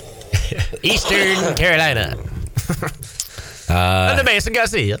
Anybody else here? The Vanderbilt quarterback Seal saw his name with us connected. His name Ken? Ken Seals, Ken, yep. Undecided. Yeah, I don't know. It's a world of get up and leave, but they were I can't remember who was talking about the other day. It might have been New Heights, the Kelsey podcast. But they were talking about how it wouldn't be that hard to re-implement put it back into place where you have to sit out a year again. I don't think it'd be that hard to kind of take away the NIL aspect of it, but I think it's turning into college sports what we all assumed it would get to eventually, but it's just, I don't like it here. All right, see ya. I don't know. Yeah, I mean, I'm not a fan of it, but just kind of roll with the punches. I saw in the chat when Jon Gilbert was here, it said 2-time immediate transfers are bad for ECU. Why did we push for something that would hurt ECU down the road? Asked Jon Gilbert. Well, sorry I didn't ask him, but I know the answer. They were fighting for Cam Hayes individually, and maybe not the entirety of the rule itself. Yeah, I mean, at least I know from talking to some guys how important he is to their team, and it was totally, you're spot on with they were fighting for the individual rather than the entirety of the rule. Yeah, and I don't know. I don't know what it's going to look like a year from now if they go back to the rule, if they keep it the way it is. But the 14-day rule is just a little odd. Like, it's just weird how that's like, all right, that's like that's the Band-Aid on the crack in the wall for now. It's very... Well, now hasn't that been expanded to like the end of the spring semester? Yeah. Really? Yeah. I did not see that. But for a split second there, it was like, what are we doing here? Yeah, it's like, all right, we're putting a Band-Aid on nothing. It's just, I don't understand why he would just, I don't know, make a decision initially, but it is what it is. Mike P says Ken Seals undecided. Guess nobody has sealed the deal. Thank you, Mike. Great to have you back. Thanks for coming. He said Notre Dame defending national champions in lacrosse. I was unaware of that. Winners win. Great sports trivia question. Tonight at AJ McMurphy's. 9:15. Let's take another break. We'll come back. We'll wrap up the hour. We'll say goodbye to Danny Beal forever. You won't even see me this spring, so count your blessings. Danny Beal is entering the portal. Yep. Oh. Breaking news. Announced on Pirate Radio. The only thing he's portaling to, folks, is that Pirate bullpen. You know that's right. And he's going to come out hot, throwing heaters, throwing gassers. With Sean and Clippy on the mic singing my song. Which is? I don't know yet. We'll do it. I will break it on Pirate. I will break the news on here. I will confirm you guys. I have not decided yet, though. Somebody asked, are you a guest or an intern? A gintern. Ooh. How do you like them apples? Gintern. How do you like them apples? When we return, we're going to have our end of the year awards. We'll name our intern of the year. Right here. Micah will somehow win, I promise. Somehow, some way, she'll end up winning. We'll see who wins it when we return after this. I can't even know we getting naughty all night. That's how we do. Fancy like Christmas. Fancy like Christmas.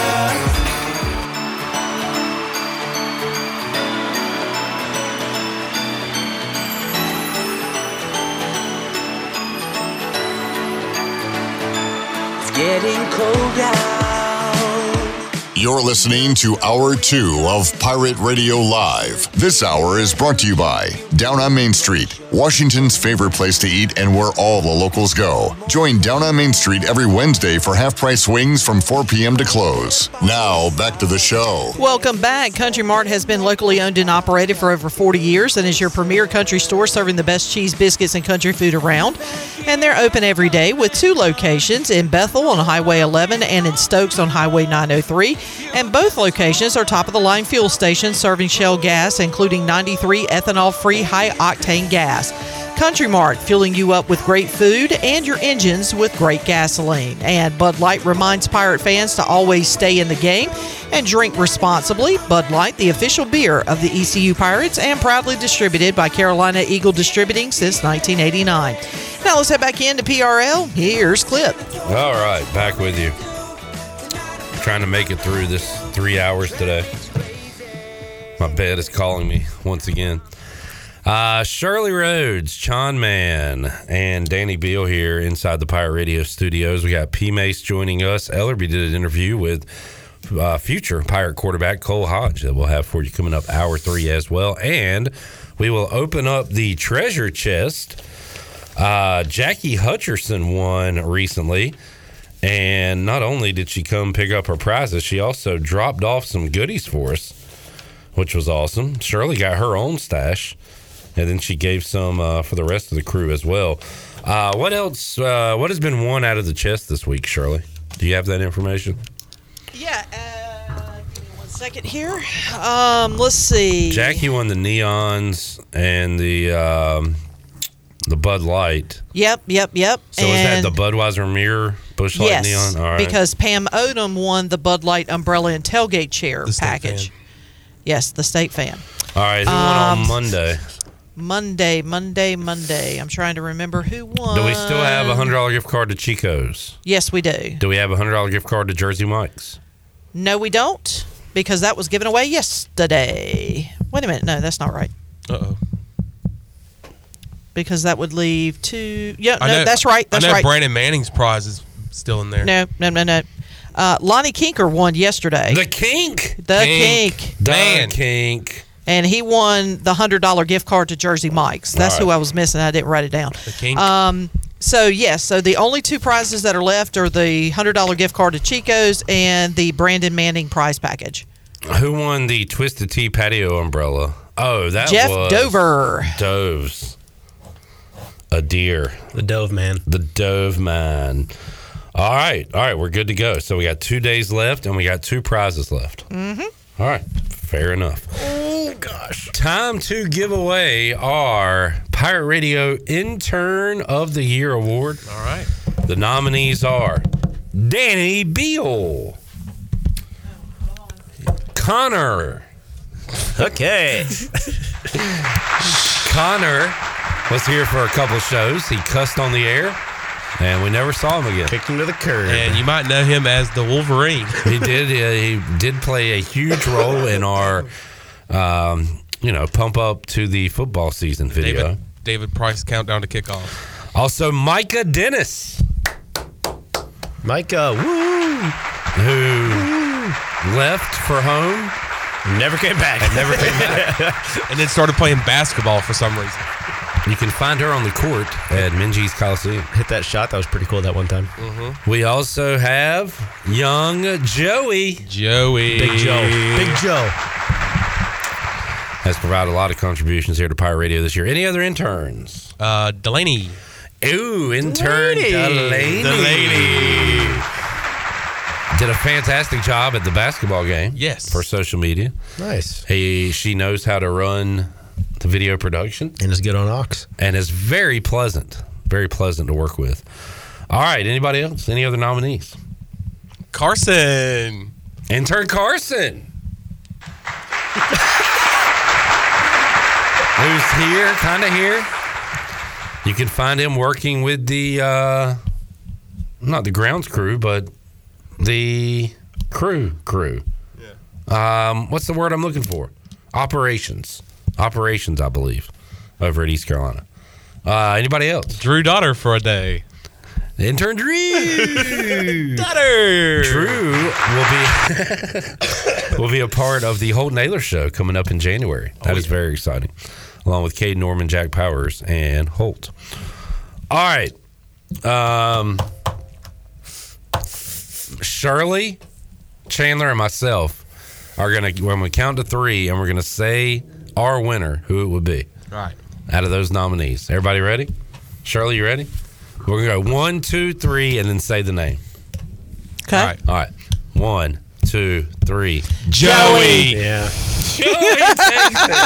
Big Joe. Joey takes it. Danny, runner-up. If Joey cannot fulfill his duties as intern of the year, you will take over. I'm taking first loser? Yes. That's fine. That's fine. You're our first loser. I mean, Joey's role in running the show a lot this semester and over the summer, but you're in second place due to your role with Media Day for huge ECU basketball, football. Yep. Sorry. Yep. So congratulations on getting second place, man. It's a tremendous honor. Use some of those media day videos for a school project I had to do. So ended up working pretty well. And if you're wondering, like, how could I have gotten first place? Well, I have the answer. Quit baseball. I could have done that too. That really ruined you. Yeah, no, I could have done that too, but I had to prioritize because, this is not nearly as important. All right, let's do best ECU athlete to intern with us. Oh. So on the count of 3, say the name. Danny knows where this is going. All right, here we go. 1, 2, 3. Micah Dennis. Wow, Shirley gave you a vote. That's why she's my favorite. Micah hit a 3/4 court shot. What have you done? Come on. Doctor your knee up? Yeah, that's also true. Well, Clip will tell you I blew that game against Texas that one time. I don't even remember that. Yeah, neither do I. That's way out of memory. What game was that again? See, I don't remember. Exactly. Danny, looking forward to the calendar flipping and baseball being here. Yep, very excited. Should be very fun. We're looking forward to it. Got our little Christmas gifts in our lockers, so we got a bunch of gear and ready to get back and get going. We'll get geared up. What'd you get? Got a nice pullover, got a sweatshirt, got some shoes. Gonna get in tune. Gonna be really good. Tune. What's the most important piece of baseball gear you are wearing during a game? One would think the cleats, right? Yeah, cleats. As a pitcher, I would think cleats. Would you rather have a cleats or a glove as a pitcher? Cleats. I'll just get out of It's the way. important to have pants on. People forget. And socks. And maybe a shirt. Yeah. Especially those February games. Yeah. You want to have some paints on. You'd be all right. All right. Do you go long johns in February? It depends. If you wear Depends? Yeah, no. Those are, did you hear about the new brand? Yeah. It depends. It depends. I don't know. It is solely dependent on what time of day the game is. If it's a day game, like a 1 o'clock Sunday, 1st February, probably not. But if it's like the Fridays where they start at 6 and it's dark before the game starts, you betcha. I have to. And it's not like the long johns where they're wool inside. They're athletic, so it's not like it's uncomfortable. Are hand warmers legal? Can you use hand warmers? I would think so. Like, I feel like I could just put them. I've never had to, just because I feel like when your adrenaline gets going and you don't really feel it. But I feel like you could put it in your back pocket, and I'm sure the umpires would probably check it. I've never gotten checked, but I've seen people get checked. People are excited about Pirate baseball, DB. I know. And you are a part of that. Cannot wait. One last ride. One last ride. Hey, there's a T-shirt I do. One last ride with DB. Last ride, number 45. You on a Harley? You a motorcycle? Dead or alive. Yeah. All right, DB. Thanks for hanging out with us, buddy. All right. We'll see you guys. Have a Merry Christmas. Good luck You this too. baseball season. Hey, I'll be back. Yeah, we'll talk to him before then. Yeah. Right? Yeah. I hope so. Oh yeah. If he comes. Let's take a break. We'll come. Oh, he coming. Oh, he's coming. I'm coming. We'll take a break. Come back. Hour 3, Pirate Radio Live. P. Mace, Cole Hodge. Interview with Ellerby. And hopefully I will survive. And we'll have a treasure chest winner as well. More to go when we return after this. You're warm, but you're alone now. One more plane ride, and I'll be right there by your side.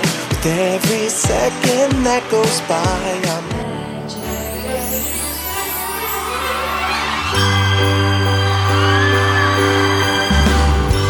My heart is a Christmas tree farm where the people will come and dance under sparkling lights, bundled up in the mid. You're listening to Hour 3 of Pirate Radio Live. This hour of PRL is brought to you by Bud Light, reminding Pirate fans to stay in the game and drink responsibly. Bud Light, the official beer of the ECU Pirates, and proudly distributed by Carolina Eagle Distributing since 1989. Now, back to the show. Welcome back. Washington's favorite place to eat and where all the locals go is down on Main Street. Down on Main Street's famous weekday lunch specials are only $7.99. Stop by for the house salad with grilled chicken, the half club sandwich with chips are everyone's favorite, the fried shrimp plate. After work, Down on Main Street is the perfect spot for dinner and drinks on the patio. Join Down on Main every Wednesday for half-price wings from 4 p.m. to close. Down on Main Street in historic downtown Washington. Now back to the show. Here's Clip. All right. Man, maybe this will get me going. Put me in a nice festive spirit. We are less than a week away from Christmas. This is Turn It Up, Shirley. Don't turn it down. You love this song. It's a great song. Sing it. Under the mistletoe, watching the fire glow. Me, I love you. Now, as a Swiftie, how do you feel about her dating Travis Kelce? He's a football player, by the way. I am not a Swiftie. I totally am. I like this song, but I do not consider myself a Swiftie. Oh, and if I was, I would be appalled at her language because she mouthed an F word the other day. I saw that highlight. What the F? Oh, yeah. When what the F? Yeah. Hey.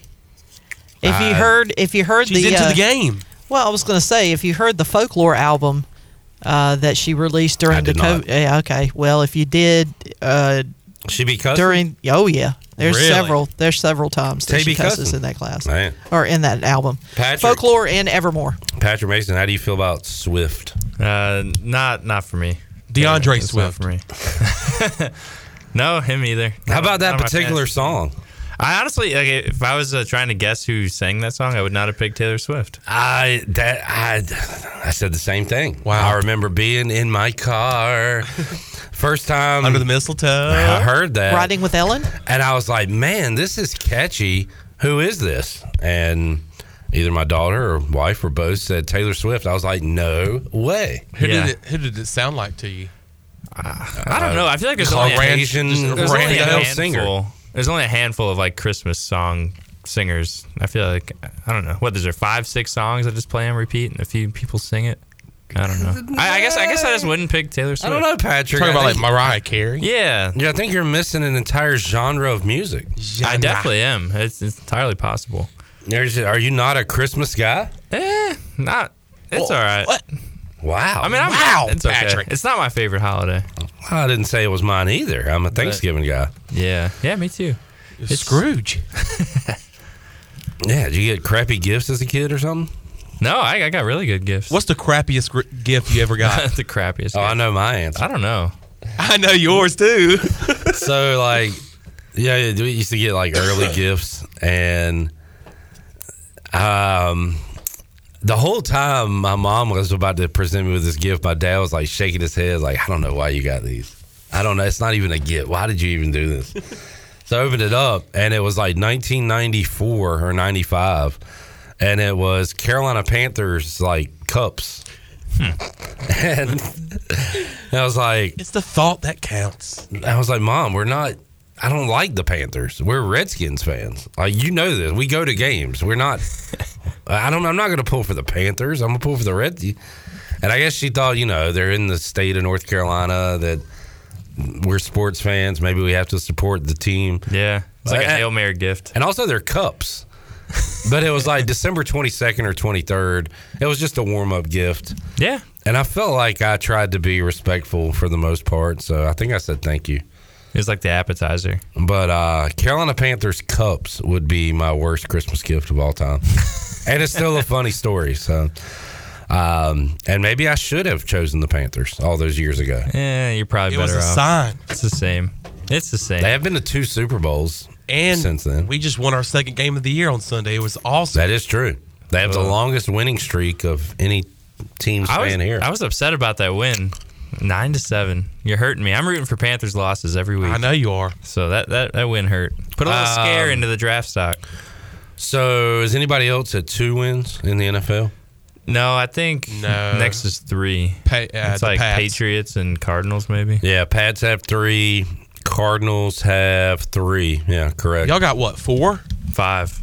Y'all got 5 wins? I think 5. Yeah. I saw people. Man, what are y'all doing? People were excited about the Bears game on going into Sunday. Yeah. It's like you held out a little bit of hope. Right. It was exciting, but you still got the outcome you want for looking for next year. So you're still taking the L's? Yeah. I mean, there's no point now. But even the broadcast was really trying to promote the Bears in the playoff hunt. Like, they said it like 4 different times. If they win out, and then if these 9 things happen in a row, they can be in there.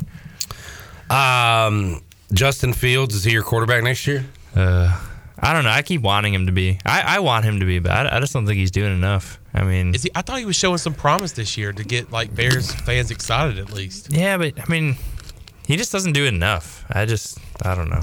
I want him to be the guy. I want him to do some things with the picks. Does he not do enough throwing? Yeah, because he does enough running. Right, he just doesn't do enough throwing. And I don't know. It's like you're happy if he has a 200-yard passing game. I just feel like he hasn't lit it up like he should. Jamie, once again, pointing out the camera angle. It said, Patrick looks like he could step on clip. Like, we've got that funky... You just look like a giant. Look at your head compared to my head. Yeah. In this video. That might not be all perspective, Who knows? What size hat do you wear? I don't know, actually. I usually try to go for a snapback. But would you like to see if you could fit into this hat? Yeah, and do a... I mean, it's a 7.5. I just want to see what it would look like on your head. Let's line it up.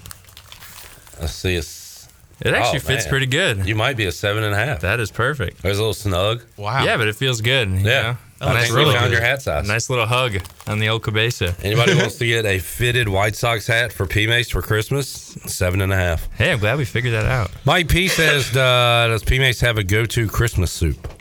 No, I don't know about a Christmas soup specifically, but there's this Haitian place I just discovered, and I had some chicken joumou, Joumou. Never had it before. It's like a soup-y kind of thing. It was really good. Spicy? Yeah, it was spicy. But this place just basically sells like these meat pockets and then some soup. So it's really good. But yeah, chicken joumou. I'm probably pronouncing that wrong. Joumou. But it was good. I like when places, I watch like the Gordon Ramsay shows and stuff. It's awful. And he's like, he always tells people, like, bloody hell. Why do you have 45 items on your menu? Yeah. Just have 7. And do it right. Yeah. So I like places that know what they do and just throw fastballs. And then you don't have to think too much either. Yeah. You go in there, you know what you want, you know what you like, and you get out. You don't have to think about it for 20 minutes. I would like to see Luke Larson and Gordon Ramsay argue. What do you mean you don't like my crocodile? Bloody mate! I don't even know if I told you. It's like Steve Irwin. Did I tell you leaving the South Carolina ECU basketball game, I saw Luke Larson? Oh, really? And I got a mate. Hello, mate. He said he gave me a mate. Hey, mate. I was like, hello, man, mate. That's awesome. That's cool. Luke Larson, mate. Hey, mate. That's good. Congratulations. Thank you. I got one during football media day last year. You got a mate? Oh, I got a mate. Dang. Have you ever gotten a mate? No, never gotten a mate. Too bad. Maybe one day you will. Yeah. He's here for another 7 years. Got to play chess with him. Look at P-Man. Doing a little word play. Throwing in a little word joke there. Did you get it, Chandler? Yeah. Okay, good. You're over there coughing. Chandler and I have been sick. Uh-oh. You guys sharing soup bowls? Is that why you're sitting over there? One spoon. I am, yeah. I'm trying to, I told him it might be better. Yeah. Stay over there. But I am going to sit beside you post-game tonight at ECU men's basketball. That's right. Nah, I'm gonna stay away from you. In that spacious gym. Pirates and Hornets of Delaware State. Delaware State. By the way, in Charlotte my book, Hornets. It has Bethune-Cookman's logo as Delaware State. By the way, take a guess at the line if you don't know it. Ooh, that's a good question. Oh, have you seen it? Yeah. Oh, P-Mace, what do you think? I was high. 7.5. You're low. Oh boy. 12. Really? I went. I said 16.5. Ooh, so right there in the middle. Split the difference. Pirates coming off back-to-back losses to SEC opponents. Frustrating losses at that. Tough losses. Frustrating losses. But I thought they were competitive in them. Watching Florida last night against Michigan, they were doing just about like they were to us, which was just out-rebounding them, getting second-chance points, going up and getting offensive rebounds. And they scored, which went to overtime, but they scored over 100 points. And they ended up winning by a pretty good margin. And I saw going into the Florida game, their lowest point total was 70. That was against Virginia, who holds everybody down. But ECU allowed 70. Yeah. In the loss. Yeah, ECU's defense with the past 4 games has been pretty good. No one scored at least 80 on which is frustrating. Outside of that first half of South Carolina where they were just bombing threes. Yep. Which is very frustrating because then you look at the George Mason game, and you look at Northeastern, and you look at USC Upstate. And I mean, just defensive breakdowns. And I said I texted somebody the other night, or last night, and I said, if we go back-to-back wins and beat those SEC teams, are we in the top 25? And they immediately were like, no, because you look at the losses to Northeastern, USC Upstate. So it would have been even more. I mean, you would have wanted to get those wins, of course, but then you look back and go, man, we should have won those games, those USC Upstate games, Northeastern, George Mason. Which, I mean, George Mason, we lost by 22 points. So, yeah, that wasn't close. But Pirates trying to get back into the win column tonight against Delaware State. Yeah, win these last two. What would that make your non-conference record? What are we like? Are we 500 or a game over 500? I could easily look it up, but I'm choosing not to. I think 6-6, 6-5. Yeah, that's just an ugly non-conference record. Yeah, it's not great. It's just a whole lot of good, a whole lot of bad. I mean, there's some good in there, but you also look at some of those wins. You needed a three-quarter court shot to win one. I mean, it was fun, but yeah, it's kind of been a struggle. Pirates are a game over 500. Do we have a good win yet? UNC Wilmington? UNCW. That is the one. Yeah, and do we have a good loss? No. I did that just to make you mad. No. And maybe you could say Florida, but no. I'm saying no. What about South Carolina? No. Home court? Absolutely not. Beat them last year? Absolutely. Rootin' tootin' not. Rootin' tootin' not? Kenny says, does Patrick like a good stew? A stew. Brunswick, maybe? Yeah, I'll eat some Brunswick stew. I'm not a big stew guy. Yeah. I just haven't had too many, though, to be fair. You know, not often you get stew. Have you had gumbo? Yeah, I have a gumbo. My brother likes that more than I do. I don't like the mystery seafood kind of stuff in there.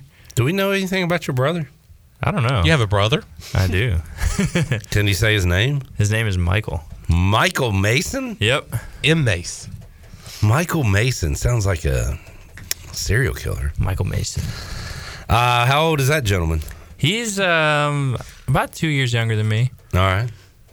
Did he go to Iowa? He like soup? No, he went to Eastern Illinois. He's a UPS truck driver. Wait, they make good money. Yeah, Tony Romo. No, actually, he was there when Garoppolo was there. Jimmy G. Yeah. Tony Romo, Michael Mason. Yep, the big three. Eastern Illinois Panthers. Yeah. Panthers? All right. Well done. Do you have any more questions? EIU. Do you have any other siblings? Did you answer my... Nope, just the Is one. he a soup guy? Yeah, he is. He likes soup. I mean, who doesn't like soup? Does he make soup as good as you do? I don't know. I'd probably say no. I've Where's he perfected live? my craft. He lives in right outside of Chicago. Okay. A place called Addison. Like famous brothers, John and Jim Harbaugh. Okay. Michael and Patrick Mason. That's it? That's your list? That's a pretty good list. Because I feel like you were going to name 3 or 4 combos. I completely I forgot. Okay. Oh, yeah. Oh, Jason and Travis Kelce. Kelsey. The McCourty brothers. Kelsey. McCourty. Kelsey. Travis and Jason Kelce. There you go. Kelsey. Did I say it right? Kelsey. You put a T in that first time. Kelt-C. Kind of like you do Wilson. Yeah. All right. Patrick, do you know anything about ECU's new coming talent for football? We learned a little bit about it this afternoon. I guess I was surprised of the 20 coming in just today, not including transfer portal stuff. 18 are high school freshmen. It just seems like they like to go that route this time of year. I want to say maybe 7 are on the line, offensive, defensive. I like that. I feel like that's a position you just got to turn the wheel at and hope you get someone. Yeah.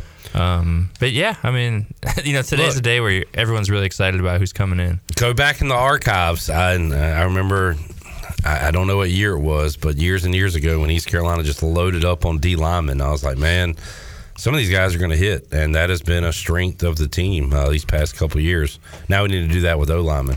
Just have one year where we just sign all offensive linemen. Say somebody work. Right, someone show up, someone get huge, someone block somebody.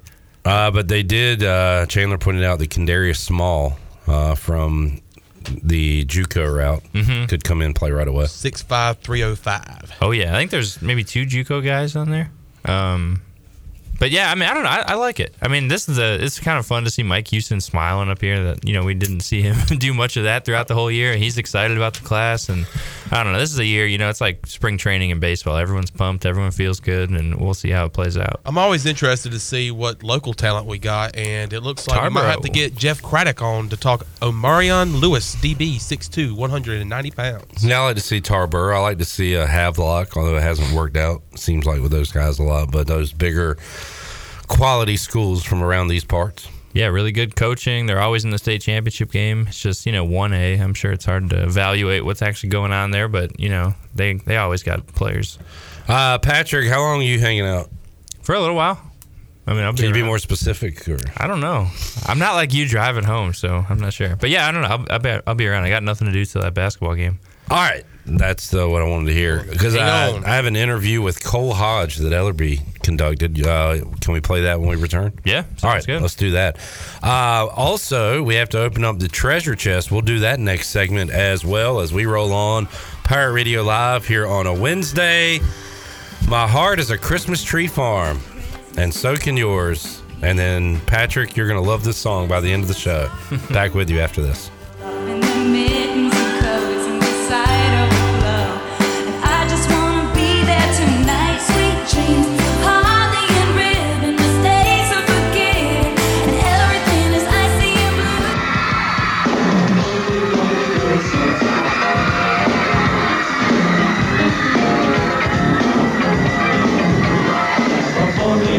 Christmas.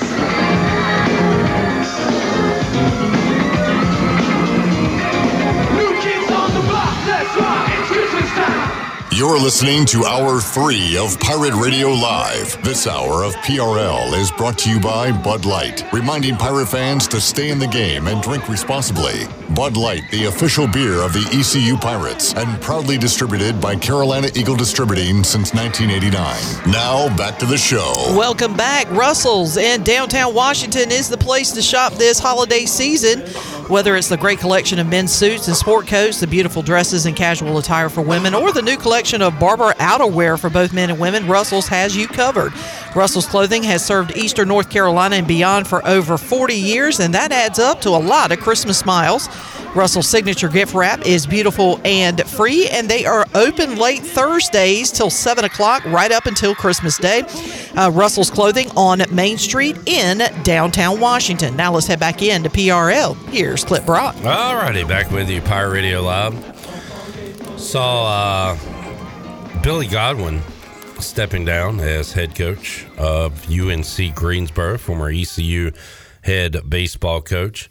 So looks like he said for health reasons, but he will be rejoining the New York Yankees.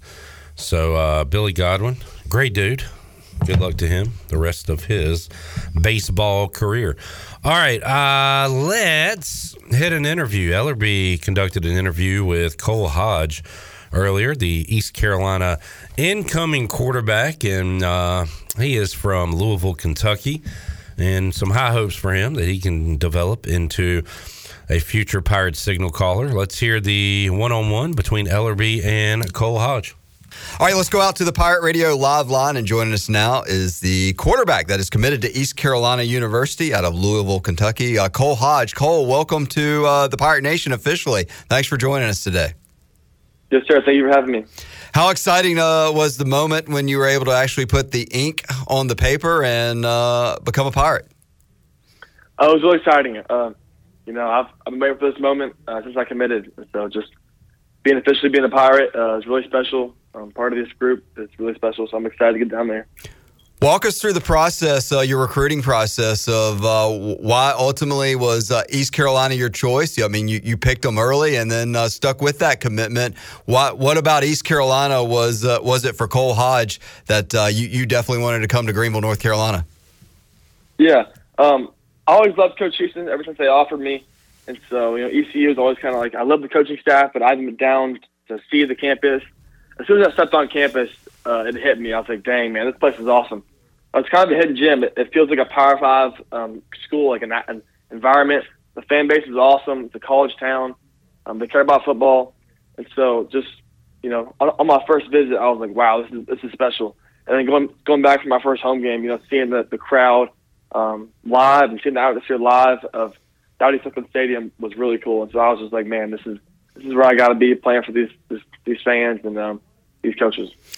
Cole Hodge, our special guest. Cole, you've had a lot of success in high school as a football quarterback. You were recently the MVP of the state championship game. You led your team the last 2 years to back-to-back state championships. So you've had a good run in your high school career. I guess you're hoping that'll roll right over into your college career as well.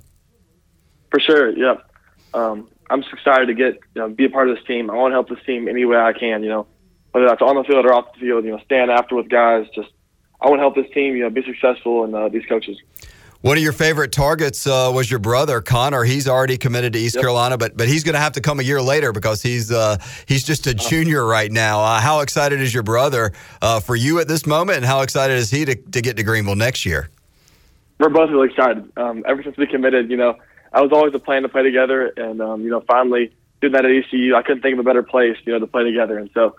He had a great year this year. He balled out for us. A big part of the championship this year and last year was him. So on the defense and offensive side of the ball, he was a killer this year. So he had a great year, and I'm looking forward to being in Greenville with him. Pretty special to have a brother duo play football together. Did Connor ever have the itch to want to play quarterback like his big brother, or was he wide receiver his position the whole time? So in Little League, he would play quarterback. The age groups were kind of different. So when I would play by my own, he would play quarterback, and we play together. I would play quarterback, and so it's always kind of been, him switching from receiver. If he's playing with me, if he's not playing with me, he's playing quarterback. So I think he's playing quarterback next year for our high school. So that's what they want him to play, and so he can play both. But he's a better receiver. He's an electric receiver. He's very athletic, and he has great football IQ. Cole, you're coming here as a quarterback. Obviously, East Carolina's had a lot of changes on the offensive side of the ball. John David Baker, how do you feel about John David Baker and the conversations you've had with him about the offense he kind of wants to run here at East Carolina? How does that fit with you? Oh, I feel great, man. I'm really excited about him. After the first conversation with him, I never blinked. I was like, let's go. He has great energy. He comes from a great place. I think the whole fan base and everyone around the program was really excited about him, and they should be. I'm just excited about this, up-tempo offense, putting points on the board. And so I'm really excited about him. He's a great dude, and I think it's going to translate on the field. What was it that he said to you that sparks began to fly when you heard John David Baker talk to you? I think it's just his energy and his passion on the phone. You can just tell that he's a passionate guy, and he's a great coach. Just his background playing quarterback, and then his background from Ole Miss, talking about the offense and what he has in store for ECU. It was just, all of it was really exciting. And, obviously I trust Coach Houston to make that decision. I love Coach Houston, so, whatever he says goes, and, I fully believe in his decision. What has Coach Houston been telling you? Obviously, it was a tough year for the Pirates, and they want to get back to bowl games and winning and competing for championships. What was his message to you during this season and right before committing to East Carolina again? Yeah, we stayed in contact. I told him the whole year, I'm not going anywhere. Bad years happen. They lost a lot last year on both sides of the ball. So I told him I'm not going anywhere. I fully support him. I know he's a good coach. He's proven it. And so I just told him, I was just texting good luck. He's a great guy. And so I fully believe in him and what he has. He's proven himself. And so, just 1 year, and I told him I'm not going anywhere. I'm excited to play for Pirate Nation. Cole, are you going to be enrolling early in January, or will you be coming in the summer? I'll be there in June. My school, I go to private school, so my school will not let me graduate early. I got you. And then you've had a pretty good quarterback coach at your high school during your high school career there, a guy named Chris Redmond that had a lot of success at Louisville, was on a Super Bowl winning team with the Ravens. How has he played a role in your development as a quarterback and as a football player? He's played a huge role. He's taught me everything I know. And Hunter Cantwell is our head coach as well. He played in the NFL quarterback. So I have former NFL quarterbacks on staff. And so just learning from them, I'm extremely hard worker, so staying after with them, meet with them. I throw with them at 6 a.m. In the morning for school in the off season. So just what they've done for me in my development, is huge, and I'm very thankful for them. They have families, but they spend their time with me, and away from their families. So I'm very thankful for them, and they're great coaches, and more importantly, great people. Cole, what will you be working on between now and when you report to Greenville next summer? What are some of like your off season workouts? Are there any other sports you're going to be playing, or are you just going to be focused on football? Yeah, I'm playing basketball right now, so just playing basketball. Staying in shape, and then obviously lifting. Just getting ready for college football. Awesome. Well, Cole, congratulations on signing with East Carolina. I know you came by the Pirate Radio tailgate zone with your family, and it was fun to meet you and your brother and your mom and dad. And I know your parents are excited, and I guess they'll be figuring out a way how to watch high school football with your brother, and then getting down to Greenville next fall. So it should be a lot of fun for the Hodge family, as a lot of football is going to be in a couple of different places for the first time in a long time. But they'll be reunited soon, I guess, when your brother gets here in another year. Yes, sir. We're excited. We're excited. Well, Cole, have a great spring, and we'll see you down here when you get here this summer. Yes, sir. Appreciate you having me. Go Pirates. Cole Hodge joining Ellerby. One-on-one interview there. He is fired up, ready to go to come here, and he mentioned excited to play in East Carolina's offense, an offense we haven't even seen yet, Patrick. But I know Donnie Kirkpatrick spent time recruiting him, Mike Houston, other coaches, but pretty seamless transition going from Donnie K to John David Baker, and sounds like he's excited to see what JDB can bring to this team and to this offense, and he's ready to take advantage of that. Yeah, that's right. And we'll just, like you said, we haven't even seen this offense yet, and it seems like a lot of people are excited to play in it. And so far, I think the new OC is kind of a Twitter star. I feel like everyone's loving what he's putting out there. He's putting out a good vibe. So, and I even asked Mike Houston about that today, just how the assistant coaches, kind of solidified these bonds of all the recruiters, all the recruits. And so far so good. All right, let's take a break. As we do, let's open up the Pirate Radio treasure chest. We've got 2 prizes left in the chest. You will win a $100 gift card to Chico's, or a $50 gift card to Aiden Golf and Country Club, and Farm Bureau golf swag from Brandon Manning. Which prize will you win, and who will be our winner? We'll find out when we return. Caller number 12 right now. We'll have Patrick Mason pick out your prize and let you know what you've won. So a prize on top of the prize.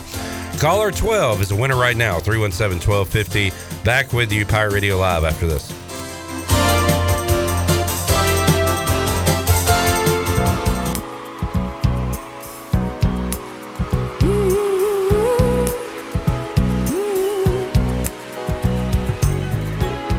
You're listening to Hour 3 of Pirate Radio Live. This hour of PRL is brought to you by Bud Light, reminding Pirate fans to stay in the game and drink responsibly. Bud Light, the official beer of the ECU Pirates, and proudly distributed by Carolina Eagle Distributing since 1989. Now, back to the show. Welcome back. Order Jersey Mike's subs on the mobile app and get delivery right to your home, or save time and order ahead and skip the line to pick up from your nearest Jersey Mike's sub location. Jersey Mike's, a sub above. And the Buccaneer Music Hall has all the fun for your Sunday Fun Day covered.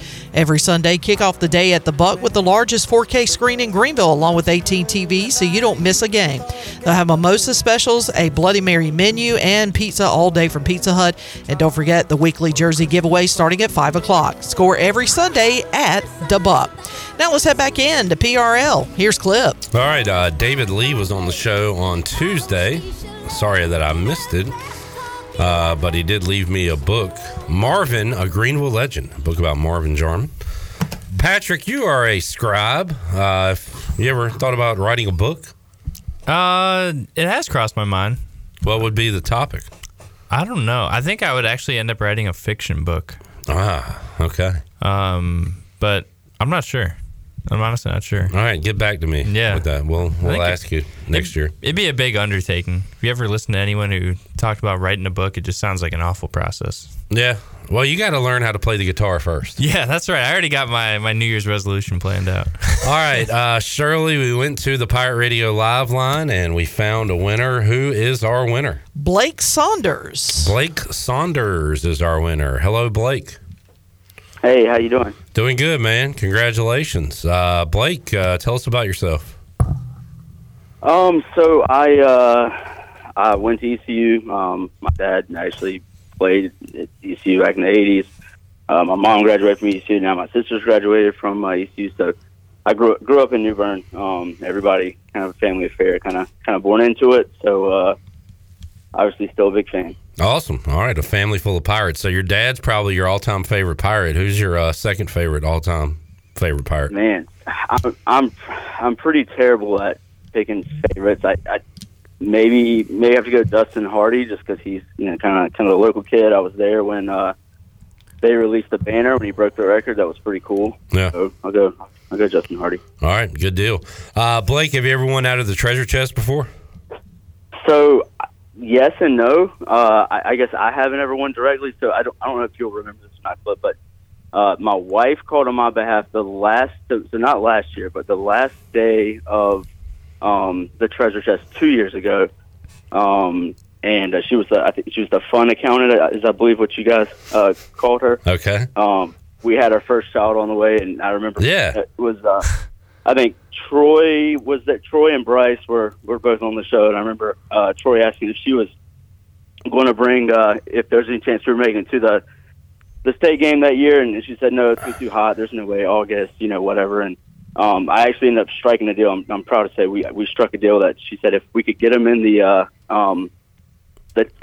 tower or something, get them in inside as long as the indoor was air conditioned, we could go. So to say that was the first game. I really wish he we could have pulled it out. But wow, she's a state fan, so I think Chad Moore was pretty unhappy that she won, even though she was calling on my behalf because I was tied up at work. He was upset about it, and it would have been cool to pull that one out for sure. Okay, I do recall that call now that you mention it. All right, Blake, we got 2 prizes left. Can we get the envelope in here to Patrick so he can read what prize Blake wins? It will either be a $100 gift card to Chico's or a $50 gift card to Aiden Golf and Country Club and Farm Bureau golf swag from Brandon Manning. Blake, do you play golf?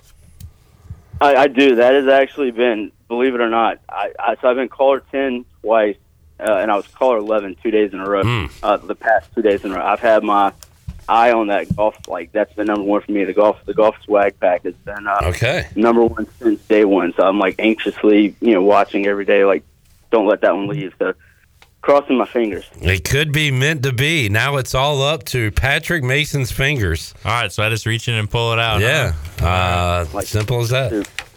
All right, hopefully I can help you out. Will you make Blake happy, or will you have pressure, Patrick. A miserable Christmas for Blake Saunders? Right. Come on. I grabbed one. Win-win. Here we go. Unfold.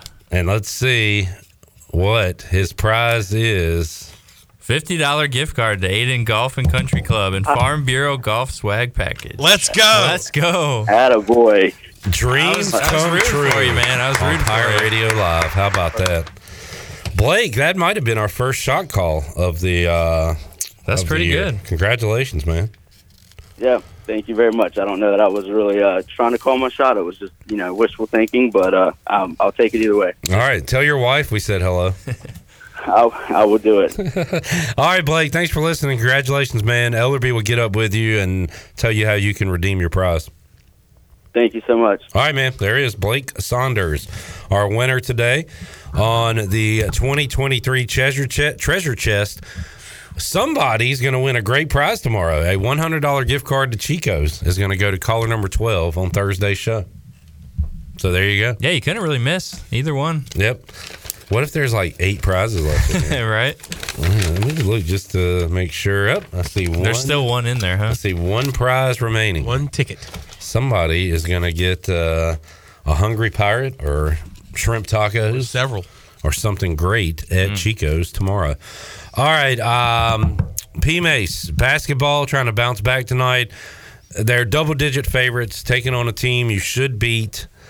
Thoughts on tonight? What do you want to see from the Pirates? I want to see him get out to a lead and hang on to it. I don't like this, fighting back, having to come out of halftime and, get this roaring comeback. And I say just get out in front and get some distance and keep it. That's what I want to see. A wire-to-wire win would be nice. And just look easy, confident. Look good. Yeah. Have we seen that this year? I don't think we have. It's not too often, I mean. Ferrum? Yeah. Ferrum. Campbell, really we? Campbell we dominated. Yeah. But they have been few and far between where you kind of struggle through the first half, you make a run. That's kind of been the script. I'm with you. I want to see and you know what else I want to see? I want to see Sear Malanga come out and show us something again. What a great game he had against Florida. He was my my eye opener during that Florida game. Yeah. The Sear Malanga come out game. I think he only had 4 points, 4 rebounds, but was very active. He's finding his way. Each time he gets more minutes each game. I mean, I think he's finding his way. Those first couple of games, he's kind of like, all right, what's this speed like? These guys are pretty big out here, just like I am, and I think he's getting his groove because he's playing good. You know what else he did in that Florida game that really doesn't show up in the stat sheet? The tip outs. And tipping the ball and helping get rebounds and stuff like that. They just need a guy with size like that, They just need a guy like that to play well. Because it's a weird rebounding team. I feel like the rebounds don't come from traditional places. It's like R.J. Felton screaming in from the wing to get a rebound. Well, last year, the one thing Javon Small did well was rebound from the guard position. Yeah, and that's where a lot of these rebounds are coming from. I know Brandon pulls down a lot, but, Ezra's not like a rebounding monster. Yeah. It just comes from different spots. So, yeah, if you can get Sear in there, give you some good minutes, that's huge. Stan says, congratulations, Blake, on the golf package. We love our golf course at Aiden Golf and Country Club. There you go. Stan the man. Stan Briggs. Stan Briggs. What's up with Geen? I hadn't talked to Geen in a while. God. You talked to Geen Another lately? Former intern.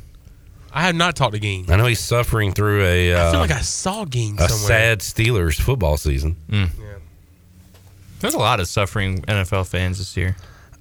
Overall, it's been it's ugly. It's just like a muck of teams that are just not good. Let's take a quick look at the playoff standings. Shirley, can you give me some NFL primetime or something? Some kind of NFL music? The Baltimore Ravens on top of the AFC, 1 game ahead of the Miami Dolphins, who... What's that record? The Ravens 11-3, Dolphins 10-4. Ooh, okay. Chiefs sitting right now at 9-5. The Jaguars right now are the South champion. Same record, though, as the Texans, but the Jags would be the 4 seed. The 5 seed would be the Cleveland Browns and Joe Flacco. He can still throw a pretty football. 6 seed, Cincinnati Bengals with Jake Browning. 7 seed, Indianapolis Colts with Gardner Minshew. Quarterback injuries. Too. Yeah. Oh. And then still alive, you've got the Texans and, of course, the Buffalo Bills sitting right there. Steelers are 7-7. Broncos 7-7. In the NFC, Niners would be the top seed, 11-3. Dallas is 10-4. They have the same record as the Eagles. The Eagles right now would be the 5 behind Detroit and Tampa Bay. 6 seed would be Minnesota with whoever the hell their quarterback is. And the 7 seed would be the Rams. Same question. I did have the Rams making the playoffs this year. Nobody wanted to believe it, but I had it.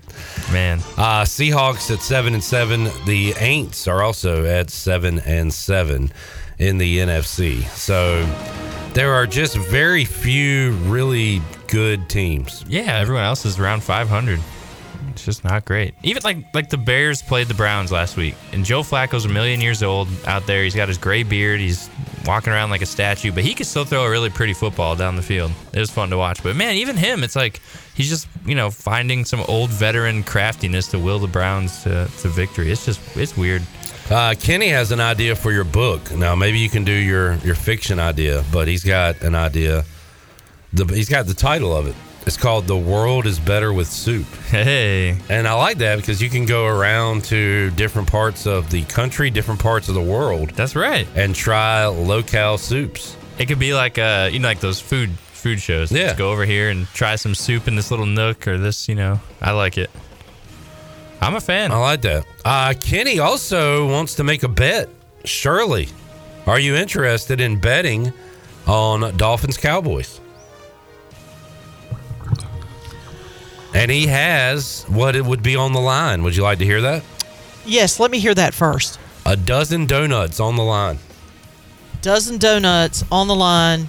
Speaking of lines, what is the line for Dallas and Miami? Here's the problem. The entire offensive line didn't even practice today. The Dolphins have got some injury issues. I'll take the bet. The bet is on. Dozen donuts. Dolphins right now 1.5 point favorite over Dallas on Sunday.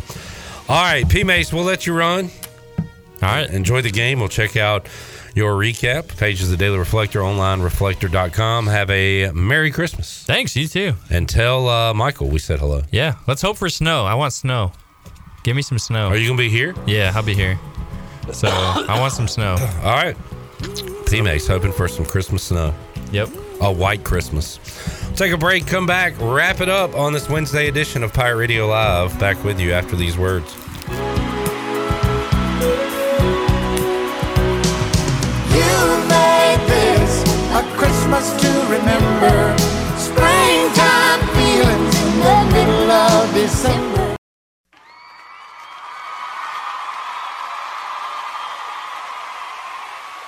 Yeah!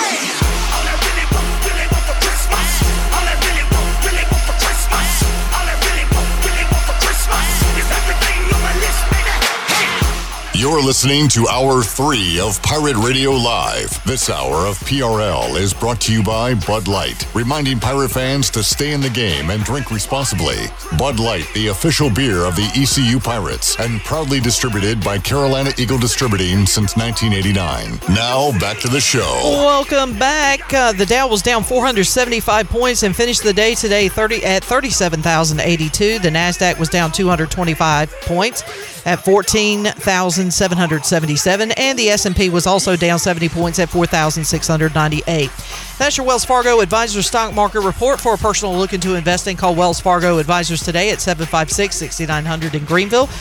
Wells Fargo Advisors, LLC, member SIPC. Now let's head back into the show. Here's Clip. All right, East Carolina, Delaware State tonight. Pirates 12-point favorite over the Hornets, and some other great games going on the Buccaneer Music Hall scoreboard presented by Dub Buck, including North Carolina and Oklahoma. Seton Hall hosting UConn. Do we have any bowl games tonight? Because we're just scrapping 40 bowls in 14 days due to the sickness. Let's see. We've got no action tonight. Thursday, South Florida and Syracuse in the Boca Raton Bowl, and you've got a game Friday and then a full slate coming up on Saturday. So bowl action will resume coming up on Thursday night. All right, made it through this 3 hours. It's a good test today. Looking forward to one more show coming up on Thursday, and hopefully talking to another future East Carolina quarterback. More on that. If we can lock that down, coming up on Thursday's edition of Pirate Radio Live. Jon, you going out to Minji's? I'll be out there. All right, East Carolina trying to bounce back after a couple of losses. Yeah, need a win. Need to get these next two wins before we head into conference play, because we got a big one as we start conference play with top 15 ranked FAU Owls. I might have to watch party that one. I know. What do you think? I'm down with it. I'm always down for a watch party. A basketball watch party? Yeah. But got it. You down? Let's see. When is it? It's on a Tuesday night. Might save it for a weekend. Yeah.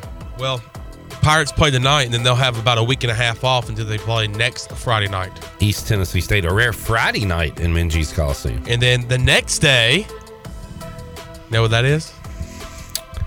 Yeah, December 30th. Oh, East Carolina, South Carolina women's hoops. Yep, big game. And you want to go watch that game? I want my feet to be on wood. Well, guess what? Your feet will be touching wood.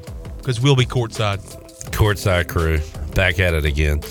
All right, thank y'all for tuning in today. We'll see you Thursday, 3 o'clock, all new edition of Pirate Radio Live. For Shirley, Chun, the crew here, I am Clip Brock. Jeff Charles, take us home. Have a great night, Eastern Carolina.